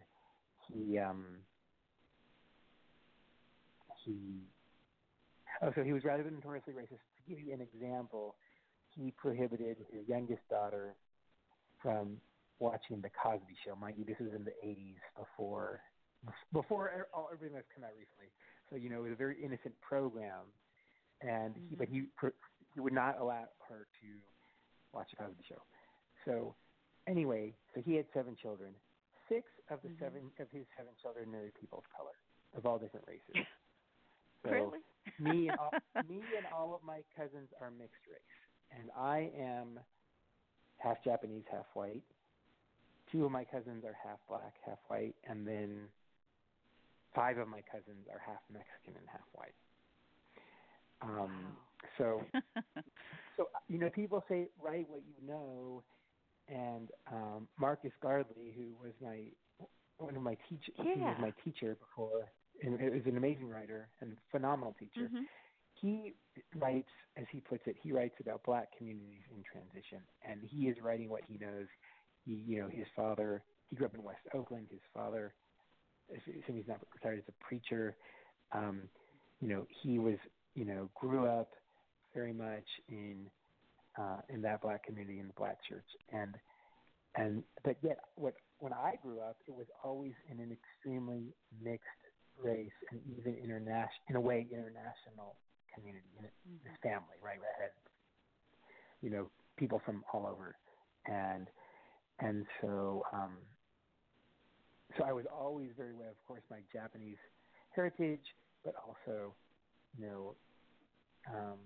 that I had these European ancestors, and then I was, my first babysitter was my aunt from Mexico, born in Mexico, who was an immigrant, and then my African American uncle in Georgia from Tifton in southern Georgia.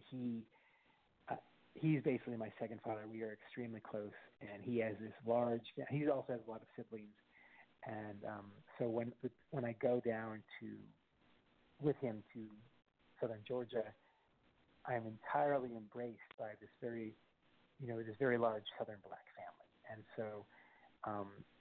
so I've almost never been in a monoracial environment myself, right? And so my experience as an Asian American man, as a Japanese American man, has pretty much always been also, first of all, that I'm mixed race, but also has been in a larger multiracial, multicultural fabric, which is why I was drawn to ethnic studies. And I didn't major in Asian American studies. I majored in ethnic studies, so looking at all of the diversity in the United States. And so I think that's why I'm drawn to stories of interracial encounters, if you will, and hybridity, because that's what's in my DNA. And so that's why El Rio has black, Chicano or Latinx, and indigenous characters. There are also white characters, but all the white characters are played by Carla Pantoja, who's a Chicana actress, or Whisperfish, which we talked about last time, which is about Japanese characters, but they're in Peru, and so they're Japanese Peruvian, and there's also this prominent Afro-Peruvian character and an Aymara indigenous Peruvian character, and so I love those spaces where, which in a way they couldn't only happen in the United States, but almost most potently and most frequently these spaces exist in the United States. Right. Yeah. Wow. This is so interesting. Wow. And only through art can you show that movement so well, right? I mean, yeah. I mean, as an artist, you can plot it out, in these various plays, and then you can circle back and then continue again, and yeah. Wow. It goes to show you how much of the ore that one needs to mine these riches you already own. For It's sure. already a part of you, huh? Absolutely, yes. Yeah, So I'm bubbling up some new plays inside me, and one of them is going to be me, a fictionalized version of me, and my cousin Jimmy, and who's half black, and my cousin half black, half white, and my cousin David, who's half Mexican and half white, and it'll be the three of us through a séance trying to communicate with our racist dead grandfather. Oh, wow. So we'll see when I write that, but that'll probably be written within a year. So is that a new genre for you, sort of calling up dead people, or have you done that before? And how successful were you? I think that will be, in terms of specific fans, and this will be in a play form. I don't expect to actually do it, but maybe I should as research. That's, in a way, it's new, but in a way, ghosts and spirits have long been in my work. Mount Misery, which I believe you saw, have lots of, it wasn't so much the ghost of young Frederick Douglass. It was young Frederick Douglass himself, but a lot of people read it as a ghost story, which is fine if they want to have that interpretation.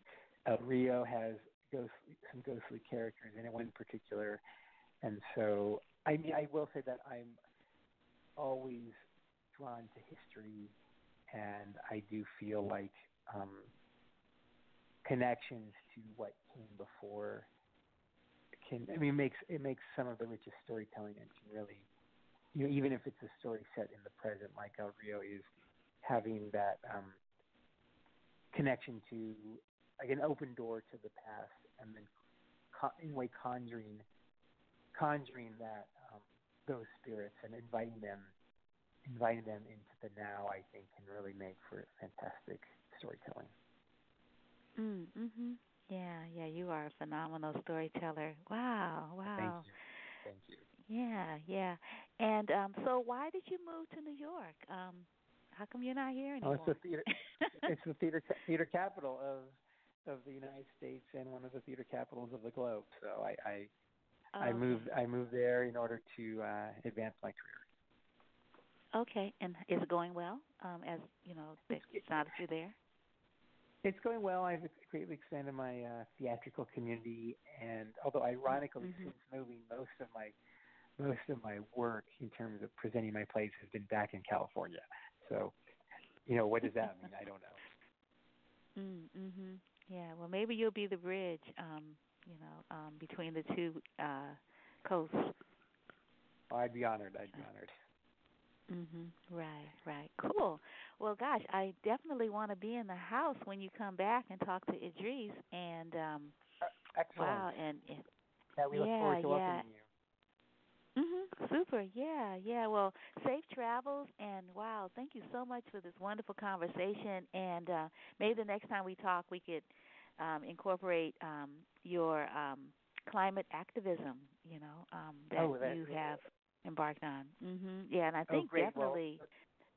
Well, no, go ahead. Just 1 minute on that because it's so important. So yes. I'm about to start a job in New York City at the Climate Museum, which is the only museum in the United States so far dedicated to climate change.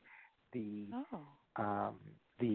mission is to cultivate a wide climate citizenry by which people talk about climate change with much greater frequency, and then because people are concerned but kind of stay quiet about it. The global climate strike this past week notwithstanding, and so talking about it with regularity as a necessary step towards taking action. And so I would encourage, this is an issue that is so urgent. It's undeniable that this is happening, and it affects everyone regardless of where you're living, what your race is, what your religion is, what your wealth level is. This is it's the most dire moment, and we need all hands on deck and all voices, and any skill you have can be used towards this effort. Even if you love to cook, okay, cook a meal for a bunch of climate activists so they can have a meeting, right? So I'm happy to talk with anyone about this issue, especially as I become more knowledgeable and more involved. But I do want to put out a call to an activist group, which is international in scope. There's a thriving Bay Area chapter, and that is Extinction Rebellion. So if you just look up Extinction Rebellion. Extinction Rebellion. I like that. Or Extinction Rebellion Bay Area, you will be able to find info on them and probably join their efforts. So anyway, nice. Thank you so much, Wanda. I so appreciate the time, and I look forward to seeing you in the house in a few weeks. And and I appreciate it. Oh, you're quite welcome, Andrew. And safe travels. And look forward to seeing you in a few weeks after your plays had a chance to have a few runs and knock out the kinks and just get all ready for you to be present and say, "Oh my gosh, it's so wonderful." Excellent. I have high hopes. Rehearsals have been fantastic. Oh yeah, you've got some great folks, representing those marvelous characters you've developed. Yes. Thank you. I appreciate it. All right, you take care. We'll talk soon. You too. Okay, Thanks. bye-bye. You're welcome. Bye. So I want to let audiences know that this weekend, this Friday, is a let me get the details here. Just a second. Let's see. I was just looking at it. This Friday is a Pay What You Can preview, 8 o'clock at Brava Theater Center in the Mission in San Francisco. And then opening night and the party, after party, is on Saturday the 28th. And then Sunday there's a matinee at 3. Each Sunday, the October 6th, October 13th, and October 20th are matinees. And the Friday, Saturday are 8 o'clock performances.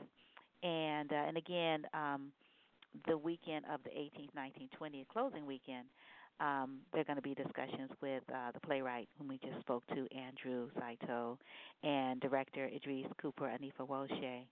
And tickets are opening night 35, general admission 25, early bird 20, and then pay what you can on the 27th. And then it says no one turned away for lack of funds, subject to availability. And I think that is throughout the run. So that's pretty cool. And I wanted to give you the information about where the theater is located. Here it is, 2781 24th Street in San Francisco. And the phone number is 415-641-7657 or info@brava.org. And again, Brava for Women in Arts, Brava Theater. All righty, so while we're waiting for our next guest, to join us, going to play a little music. I was thinking about Michaela Gaston's Nature Boy, just because we're talking about rivers and migrations and ancestors.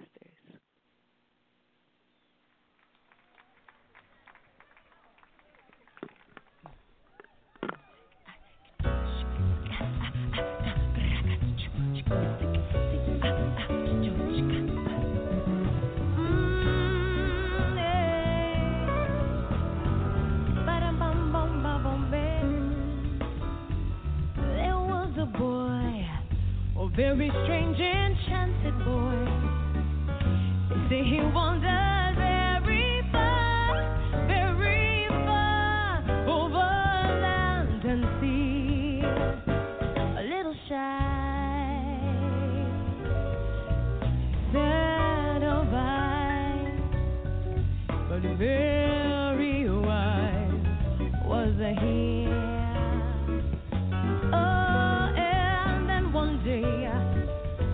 Magic day he passed my way, and while we spoke of many things, fools and kings, all this he said to me.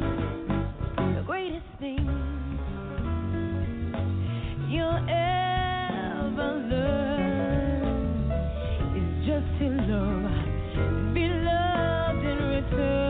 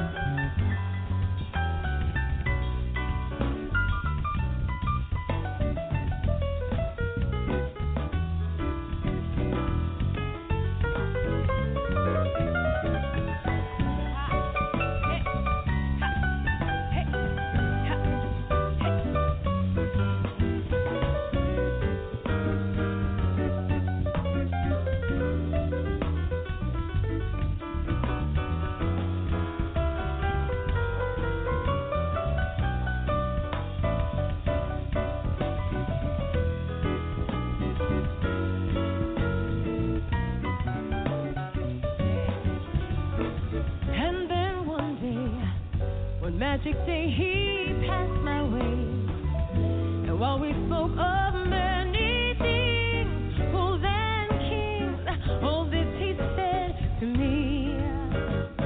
The greatest thing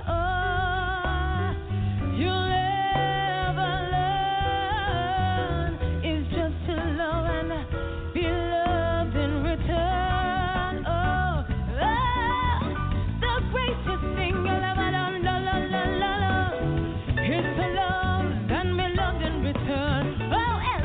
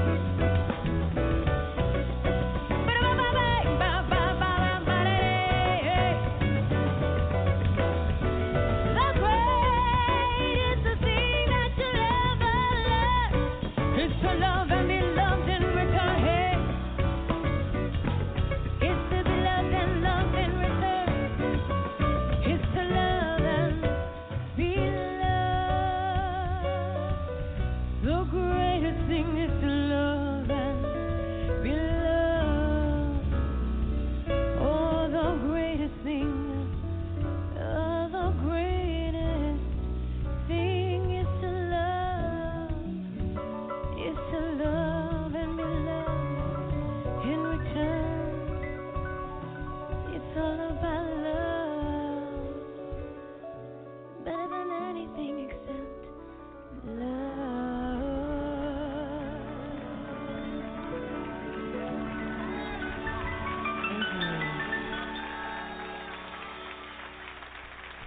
Thank you so much.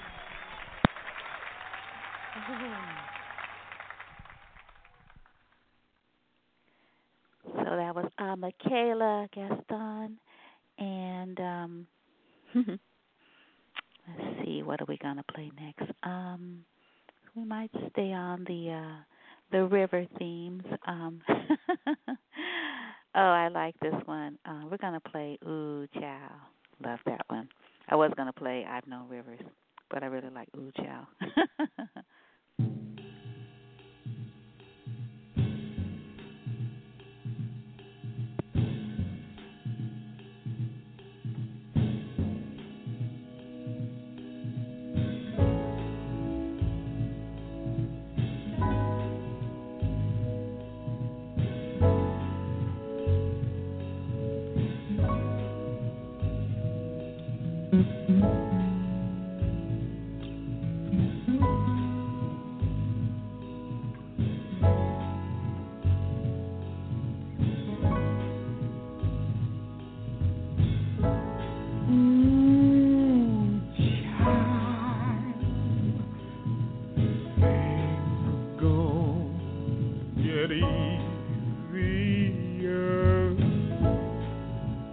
Ooh, child.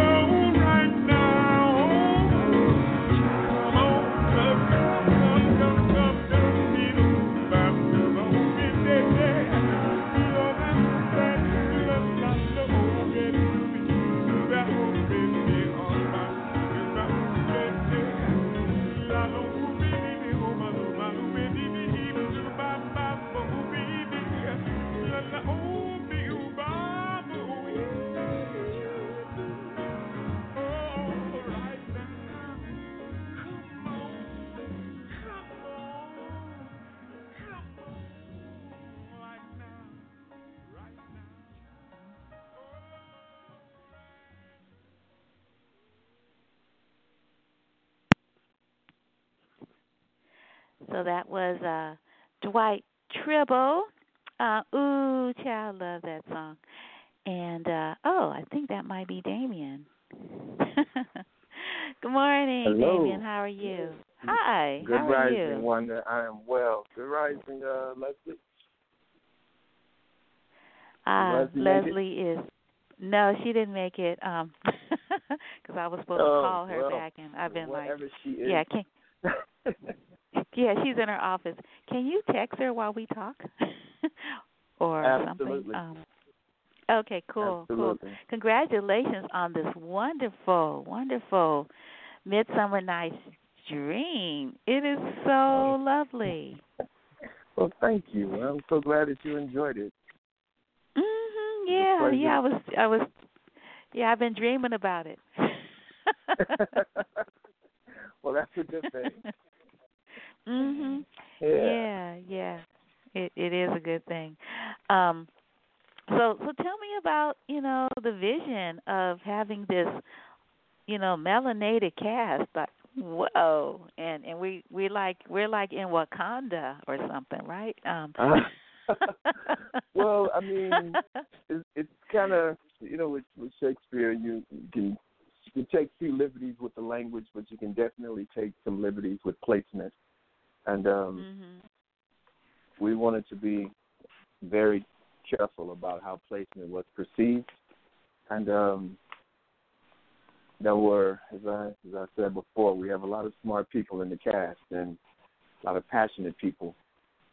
And we wanted to be very sensitive to the cultural differences. As you may know, we have Indian in the cast and Filipino in the cast. So we wanted to pay respect to the mythical existence of fairyland. At the same time, embrace those bodies that were present on the stage. And I think we found a happy medium, I think. But there was definitely a lot of discussion around it. And we walked carefully through it. Yeah. This and it's a large cast too. I mean, there are a lot of you all. Yeah, well, this time around, it's normally Theseus and Oberon is a shared role. The same person does it, and Hippolyta and Titania. But I wanted more bodies, so they were okay with splitting those roles up. Okay. I wanted that presence. And I'm glad that Leslie was absolutely okay with that, and me closer to what I wanted to see. So I really appreciate all of the highly melanated actors coming out auditioning in Marin, because it doesn't happen much. For one, it's across the bridge, and it's, when you're an equity actor, it may be worthwhile, but when you're not an equity actor, it can be a burden. So I was very happy that so many did. Yeah. Right. Yeah. And are any of these actors, is this their first time, on the stage for the 30th anniversary of Marin Shakespeare Company? Is this their debut there? Yes, most. I believe that nice. The ones who have, if I can say, the OGs, if you will, would be well, myself, Catherine Glenn Smith. She's amazing. She's been there a few times. And Eliza Borden, she's been there. She was with me last year with Pericles, and she was also in, I believe, was it 12th Night? She was in another production there, and she's we know the run. And Terrence as well has been there. Everybody else, I believe, was It was their first time. And what was really pleasant was my debut there. I believe it was Othello. There was a young man who was in school, who was in the audience at one of the matinees, and now he's Ja'Cory Pierre. He's now on the stage with me in this production. So that really feels good. Yeah. Wow. Yeah. That's amazing. And also Michaela, who was at I believe Oakland Tech and wouldn't help with their production. So I believe the Fawn. And they came to the production at Theater First, and she's on the stage. So that all feels great. It does. Right, yeah. Here's Leslie. Hey, Hi. Leslie. Hi. Perfect timing. We're just talking about all these wonderful actors, and some of whom, this is their Marin Shakespeare Company debut. But not the last time you'll see them on our stage. They're fabulous. Right, yeah. And then I was also thinking about, your artistic staff. I was looking at, you've got composers, you've got, Christopher Grant, co-composer, and then you've got Regina Evans, costume designer, and your scenic designer, Mel Bratz, she is awesome. And I was just wondering if you could talk a little bit about the folks that we don't necessarily talk about because they're not on stage, but we see their, the work behind the stage is sort of facilitates, the production that we are witnessing in the audience. Sure. Chris Grant is just a really special composer. When I listen to his work, it's really contemporary, and I can only describe it as weird. He just uses strange sounds and instrumentations, and I thought this will be perfect for the magical world that we're trying to create with this production. And Chris has allowed us to use his original music as our pre-show music, so you get to hear his music for an hour before the show begins as well. It's really, really cool. And Regina Evans, our costume designer, she is just one of my heroes in life. She was just nominated for an award for her one-woman show, 52 Letters, which is about her experience and others' experience with sex trafficking. It's one of the most powerful and important pieces of theater in the Bay Area.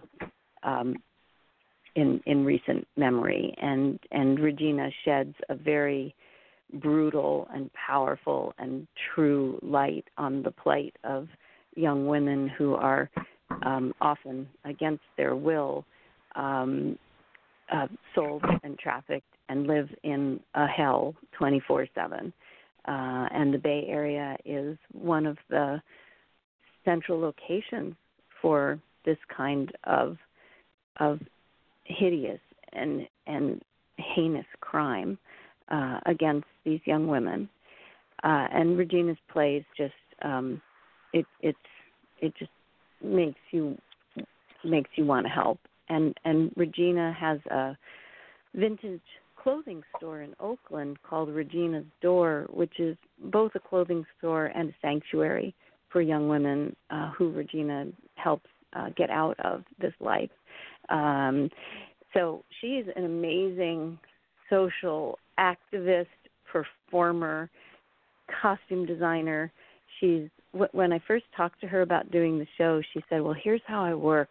I pray on it and I dream on it, and then the ideas come to me." And I was like, that is perfect for a Midsummer Night's Dream. And when we started seeing her beautiful costume designs and her amazing color palette, it was just stunning. One of the great things about this production, Regina's costumes. Yeah. Right. Yeah. Yeah, and the choreography is awesome too. Who's the choreographer? Her name is Lauren Godla, and she's just a young, hip Bay Area dancer. Her specialty is dancing suspended from bridges. She does a lot of aerial dancing and choreography. She was just amazing. We loved working with Lauren. Oh yeah. Yeah. Mhm. Yeah. So talk a little bit about the work, and it's concluding, this 30th anniversary season, which is so exciting, for your company. Congratulations again.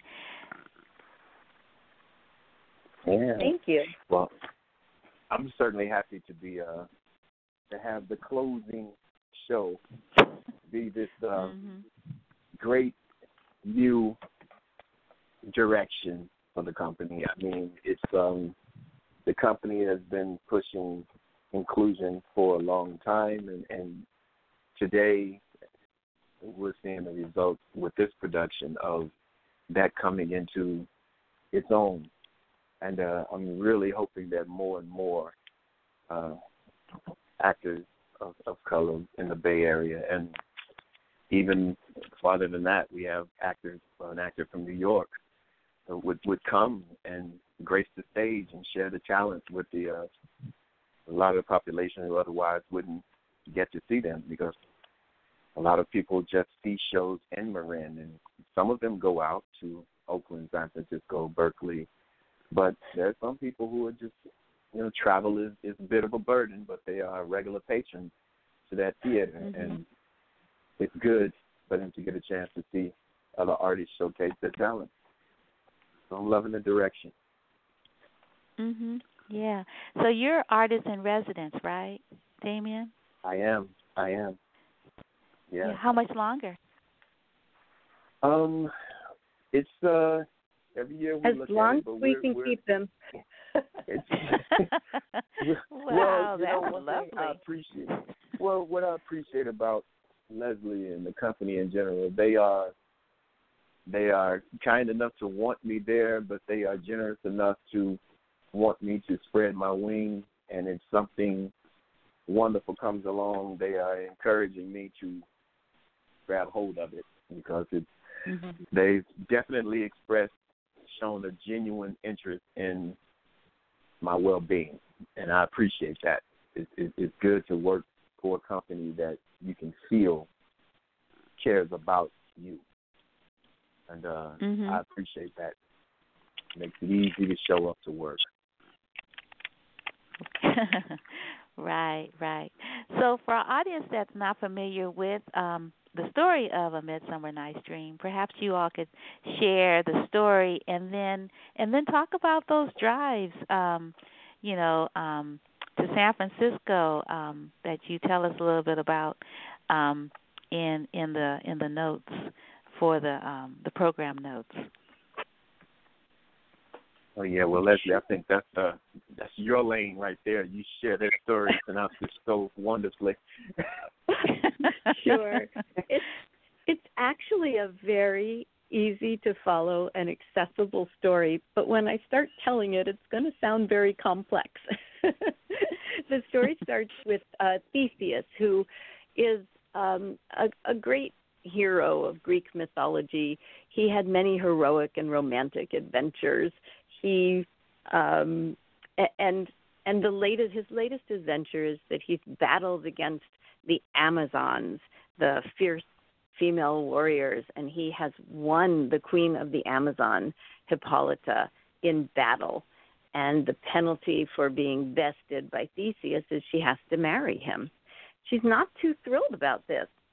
And Theseus has been married several times before. She's a fiercely independent woman, but that's what happens when you get captured in battle.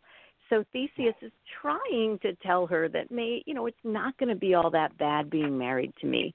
And he says, I wooed thee with my sword and won thy love doing thee injury, but I will wed thee with a different key, with pomp, with triumph, and with reveling. So he's going to have a big party for their wedding. And he's trying to say, it's going to be fun being married to me. So he sends the word out that he's looking for the very best entertainment for his wedding celebration, a few days off. And then we meet a father named Aegeus who's come to Theseus with his daughter Hermia. And Aegeus has come to ask Theseus to tell Hermia to obey him. Aegeus wants Hermia to marry Demetrius, but Hermia is in love with Lysander and wants to marry him, and Lysander loves Hermia back. Furthermore, Demetrius used to be engaged to Hermia's best friend Helena, and he dumped her in order to try to marry Hermia. But Aegeus comes and he says to Theseus, tell my daughter she has to obey me and tell her what's going to happen if she doesn't. So Theseus shares the law of the land, which is you either marry the man your father wants you to marry, or you can become a nun and stay a virgin for the rest of your life, or we will put you to death. Pretty harsh choices there. But when Theseus hears about Demetrius's prior relationship with Helena, he decides he needs to talk to him about it, and they leave Hermia and Lysander alone on stage, and they decide, rather than Hermia joining a convent or being put to death, that they're going to elope. And Lysander has an aunt who lives across the forest, on the other side of the forest, and he says, let's run away tonight, and we can get married there. My aunt doesn't have any children. I'm her heir. We can have a really nice life on the other side of the forest. So that's what they decide to do. And when Hermia's best friend Helena comes in and expresses how upset she is that her fiancé has dumped her and is trying to marry her best friend, Hermia says to Helena, look, don't worry about it. You're not going to have to worry about me any longer. And she shares this secret that she and Lysander are going to elope. Well, Helena decides the best thing to do with that secret is to tell Demetrius, and that maybe he'll like her more if she tells him this secret. So that night, Hermia and Lysander run off into the forest.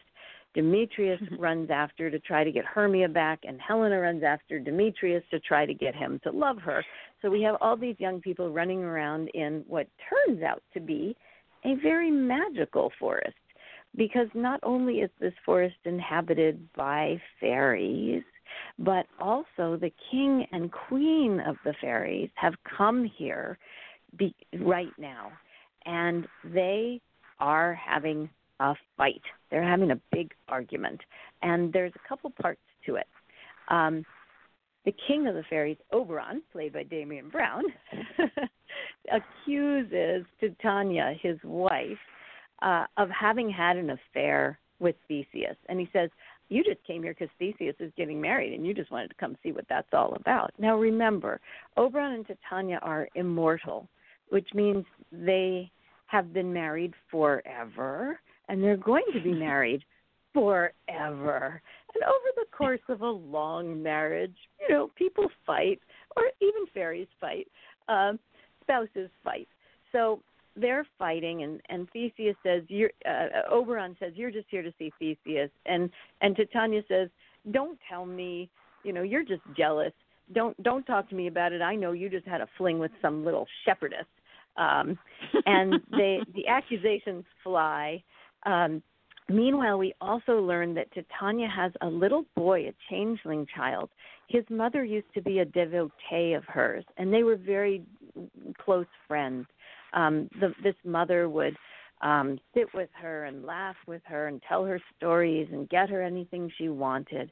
But she was mortal, and she died, leaving behind this child. And Titania's taken him, and Oberon wants him. And this fight is cosmic because these are the king and queen of the fairies. And when they are out of whack and out of alignment, all of nature becomes out of alignment as well. The roses grow on the god of winter, and storms happen, and the humans can't get their crops in, and all of nature's out of whack. So Titania leaves Oberon and says, just stop asking me for this child and everything will be just fine. But that's not Oberon's plan. He decides instead that he's going to play a trick on Titania. And he has a sort of henchman fairy, Puck, who does whatever Oberon asks him to do. Well, Puck is supposed to do whatever Oberon asks him, but Puck is really pretty mischievous, and he loves playing practical jokes on people and making people slip up and fall and do things that makes him laugh. But Oberon says to him, this is what I want you to do. Do you remember that time once we were sitting on a hill looking out over the ocean, and we saw the love god Cupid shoot from his bow an arrow drenched in passion, and it missed its target, and it fell instead on a little flower which used to be white and turned purple with the passion of Cupid's arrow. That flower has magical properties. If you put the juice of that flower in anyone's eyes while they're sleeping, when they wake up, the next thing they see, they'll fall madly in love with. And Oberon says to Puck, go get me that flower. I'm going to put it into Tanya's eyes. We'll make her fall in love with something else, and then I'll be able to get the child from her because she won't care about him so much. And he says, by the way, I saw all these young Athenians running around in the forest, and there was this young woman who was so desperately in love with this young man who wouldn't give her the time of day. Go find that Athenian youth and put the love juice in his eyes too, so that he'll fall in love with this young woman. And he's talking about Helena and Demetrius. Well, Puck gets the flower, finds a sleeping Athenian, but it turns out to be Lysander. So when Lysander wakes up and sees Helena, he falls in love with her, leaving Hermia behind. Oberon gets mad at Puck for screwing up, tells him to find Demetrius, which Puck does.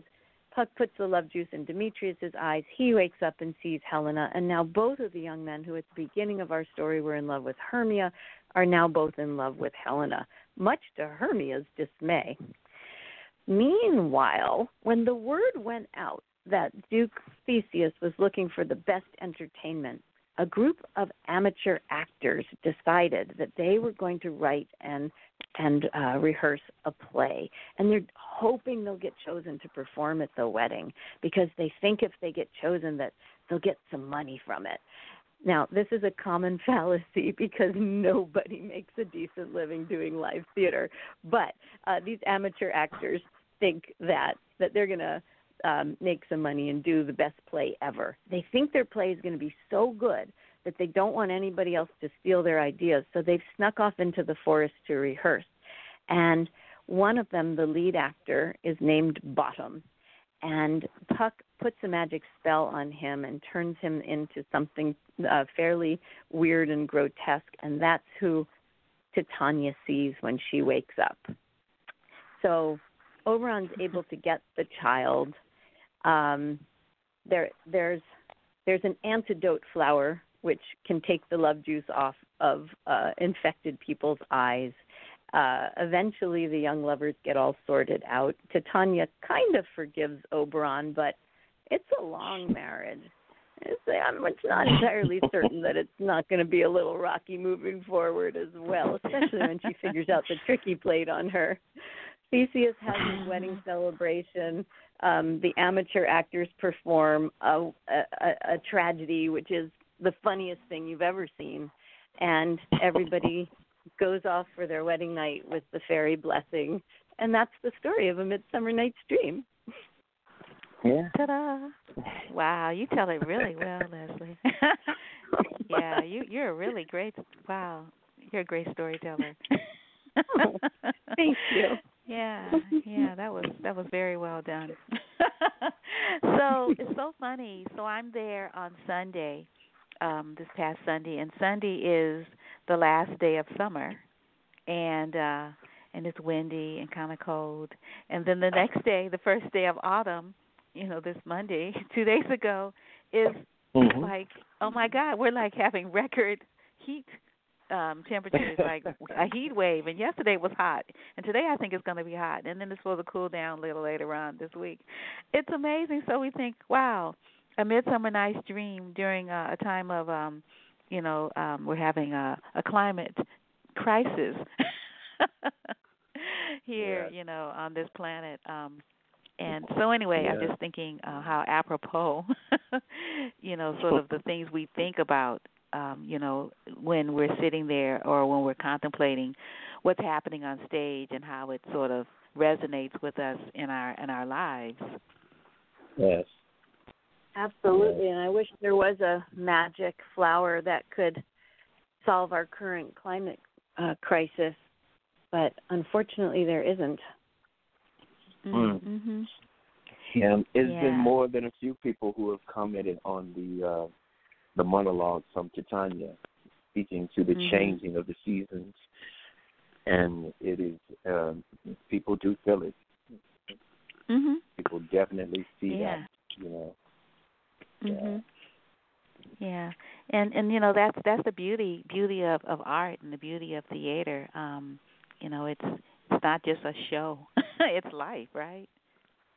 It is, and especially working with Regina Evans on this show, we talked a lot about the idea of consent because all of the women in this play are almost all of the women are forced to have a sexual relationship with somebody, or someone's trying to force them sometimes. It doesn't always work, with somebody who they don't want to have a relationship with.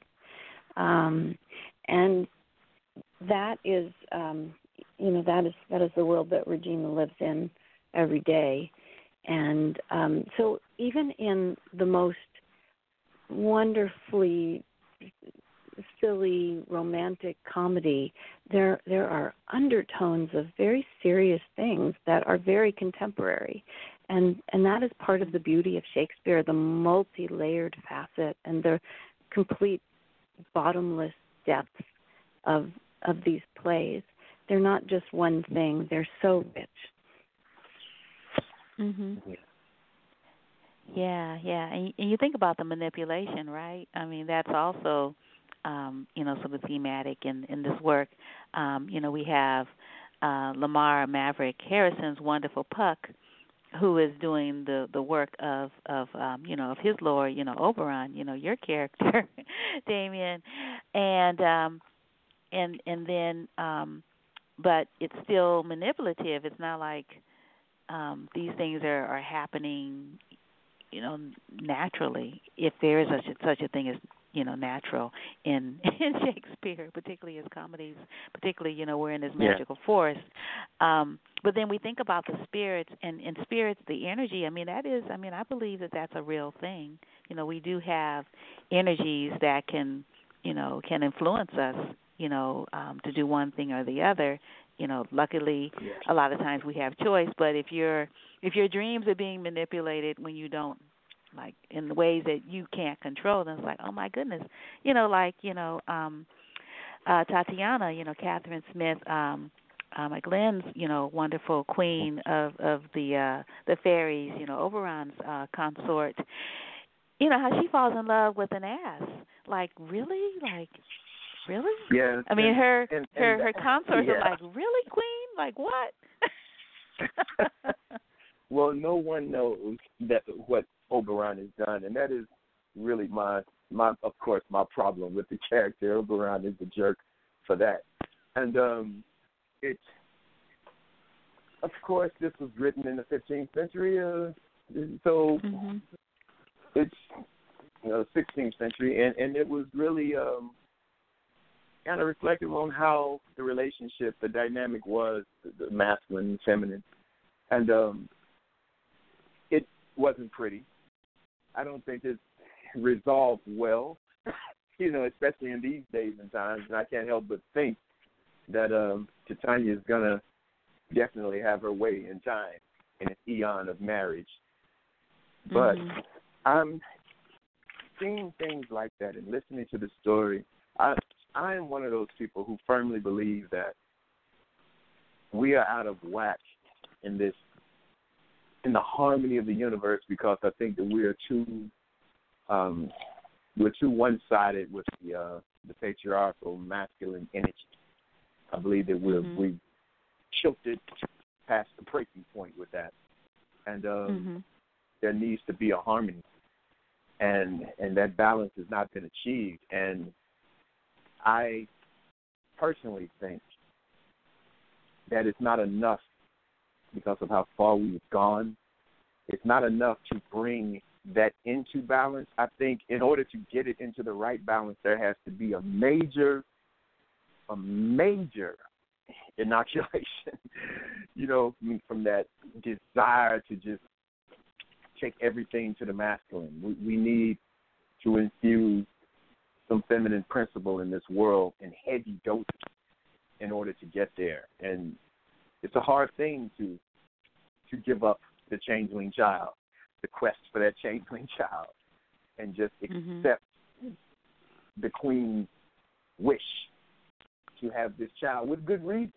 Because when you hear that monologue, I mean, Titania speaks in a manner in which any decent, moral, ethical human being should be able to hear, understand, and agree that, okay, this is your right, and I'll honor it. But that was not there. And that male role belief system of I must have my way, I want what I want, no matter what it costs you, I think that's part of the problem with this whole imbalance. And I think that the universe reflects that in our climate change and all of those things. But those are my thoughts. Oh, and I did want to say, Maverick Harris, he did a great job. He had a great, physicality in that presence. But we also have Jeremy Marquis playing Puck as well, and he has his own style that plays so beautifully throughout the production. So I think we were fortunate to be able to get both looks of Puck's nature. I think that was really a treat for those who were able to see both. Yeah. So who was on Sunday? Was that Jeremy or that was Jeremy Marquis? Okay, yeah, because I was looking, I'm like, as I was looking, that doesn't look like Maverick. And I'm like, okay. Yes. Yeah, he was, Jeremy was awesome. Yeah. Oh, yeah. Jeremy's awesome. He's awesome. And I'm sure you'll see a lot of him in the Bay Area because he is extremely talented. And he catches on very, very quickly. Oh, okay. Yeah, so, oh, sorry. Yeah, give our audiences the details about this coming week. Are you extending or is the run concluding this weekend? Sadly, we are unable to extend, so please come this weekend to see the show. Thursday, Friday, Saturday, Sunday. Yes, 8 o'clock Thursday, 8 o'clock Friday. There's a student matinee, however, 11 o'clock Friday is also 8 o'clock on Saturday and closing at 4 p.m. on Sunday. Okay. And one of the All right, awesome. One of the lovely things, I'm so happy with this production. We received for the first time a Shakespeare in American Communities grant from the National Endowment for the Arts, and that's allowed us to provide transportation for 1,500 school kids to come see this show, and also offer classroom visits from some of our actors. Damien's been into the schools, some of the schools already, to talk to the kids about the play. And that's so exciting to me because a lot of the kids who are coming are kids of color, and for them to see a cast that looks like them is super exciting. Yes. Wow. Yes, we love all the kids showing up, but I tell you, there's a special thing.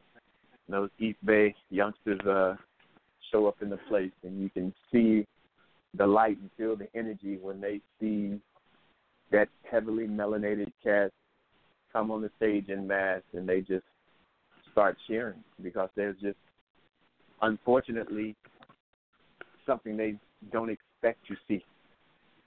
That should not be so uncommon. So it's good to be able to provide that. So we want to keep doing that. And a lot of thanks go to the vision of Leslie, Bob Courier, and the board of Marine Shakespeare Company for seeing the importance of that and moving into action to make certain that it's happening. Yeah. Yeah, certainly. I was wondering, in closing, if you all could talk about just those drives that you talk about, both you, Leslie and Damien, sort of driving together, I guess, to Stockton to share your love of Shakespeare with highly at-risk young men at 2 youth prisons. And sort of the whole idea of this particular look to A Midsummer Night's Dream, which I don't know that I've ever seen this look. Having these characters in sort of robes and costumes that call to mind the African continent and the ancient and present nations of this this large place that has lots of countries, and people think of it as a country, but it's not. Yes. And and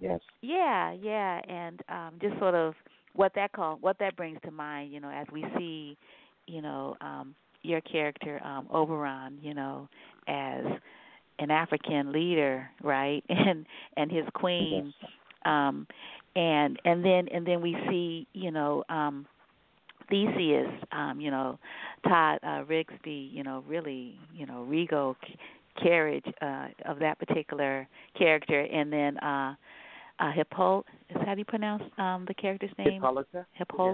Hippolyta, right? Yeah, Eliza. How do you pronounce Eliza's last name? Boyden? Yes, I believe it's Boyden. Eliza Boyden. Boyden's, as an Amazon, goddess that has been captured, and now, this guy, so what? He's a king. He's my captor. He's like, I want you to marry me. It's like, or you have to marry me. Like, there's no choice. And I'm like, all this power, like these guys just swaggering, right? These male characters just like all this swag, and it's like, I ask you, but really, you really don't have a choice. And so anyway, to his credit, that's really questions. Theseus, to his credit, Theseus spends the entire play trying to woo Hippolyta and convince her that he's not a terrible guy and that he's going to treat her really well. This play was written in a time when ministers from the pulpit would encourage husbands to beat their wives if they weren't obedient, and there was a very built-in sense of male domination in Shakespeare's world. So I think understanding that the culture that this play came out of helps us see similarities and differences to our world today. Mm-hmm. Yes, it's back to the consent. That's sadly something written that long ago. You can still see shadows of the same problem. Well, not even shadows, but full figures. And 2019 is alarming, really. Mhm. Yeah.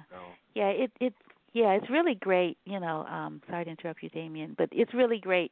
Sort of how in your face this is, and how it really makes us think about sort of these women coming forward to talk about consent, and how the absence of consent has ruined careers, has ruined lives, and they're not going to be silent anymore, because this is nothing new. I mean, 1500, right?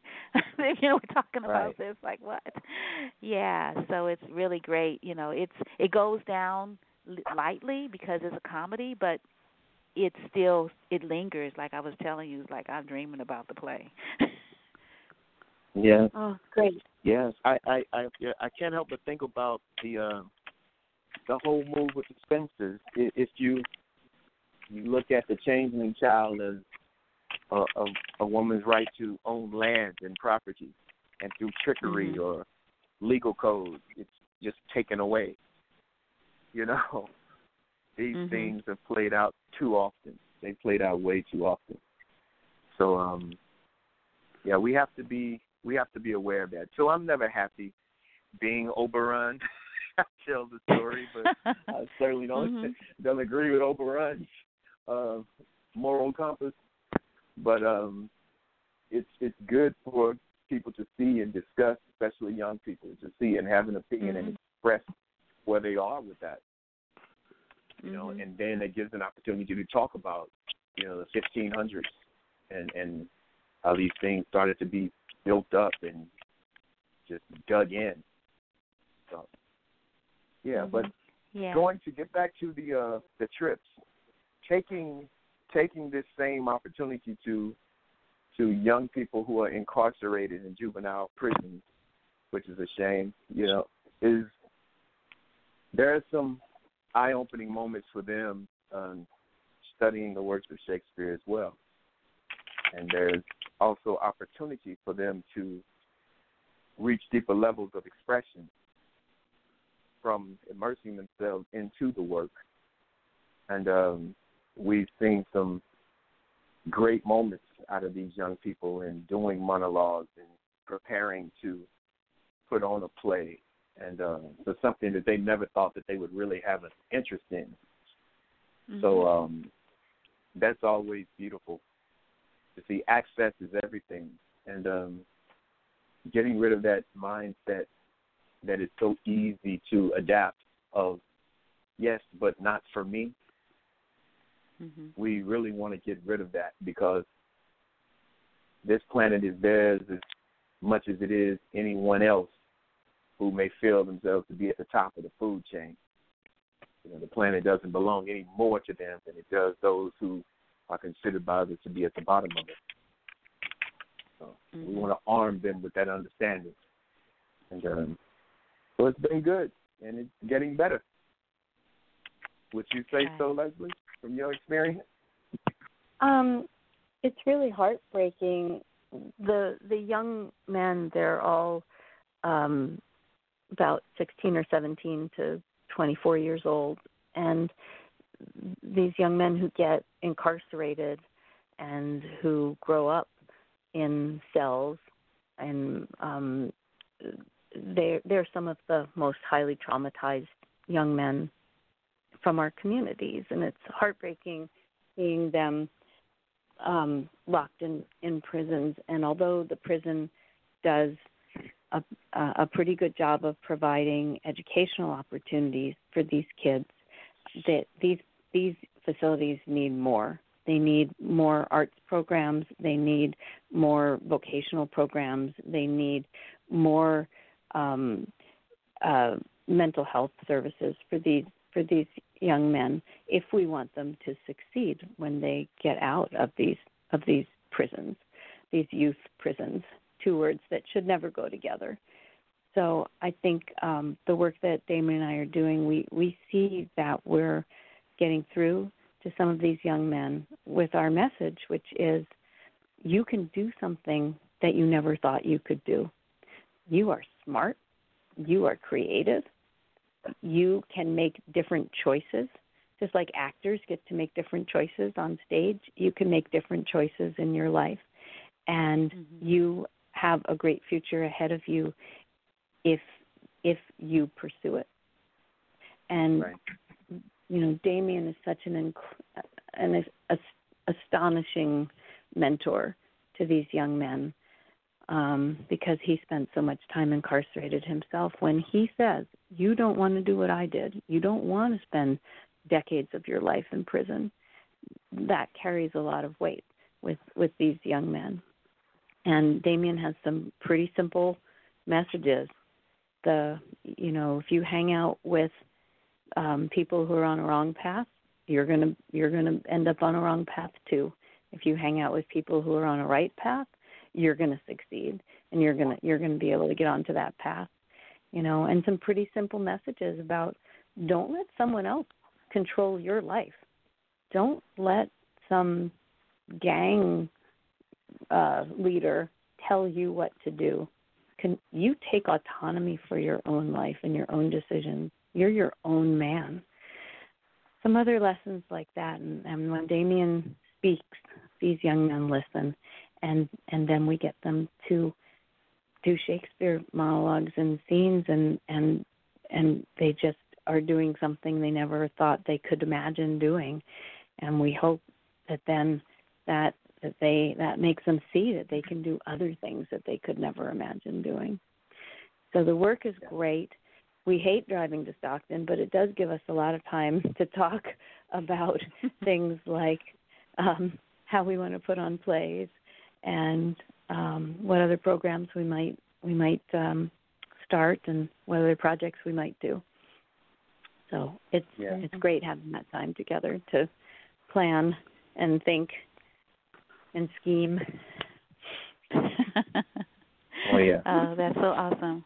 Yeah, and I want to let our audience know that let's see, that you the shows are Thursday, September 26th, 8 o'clock, Friday, September 27th.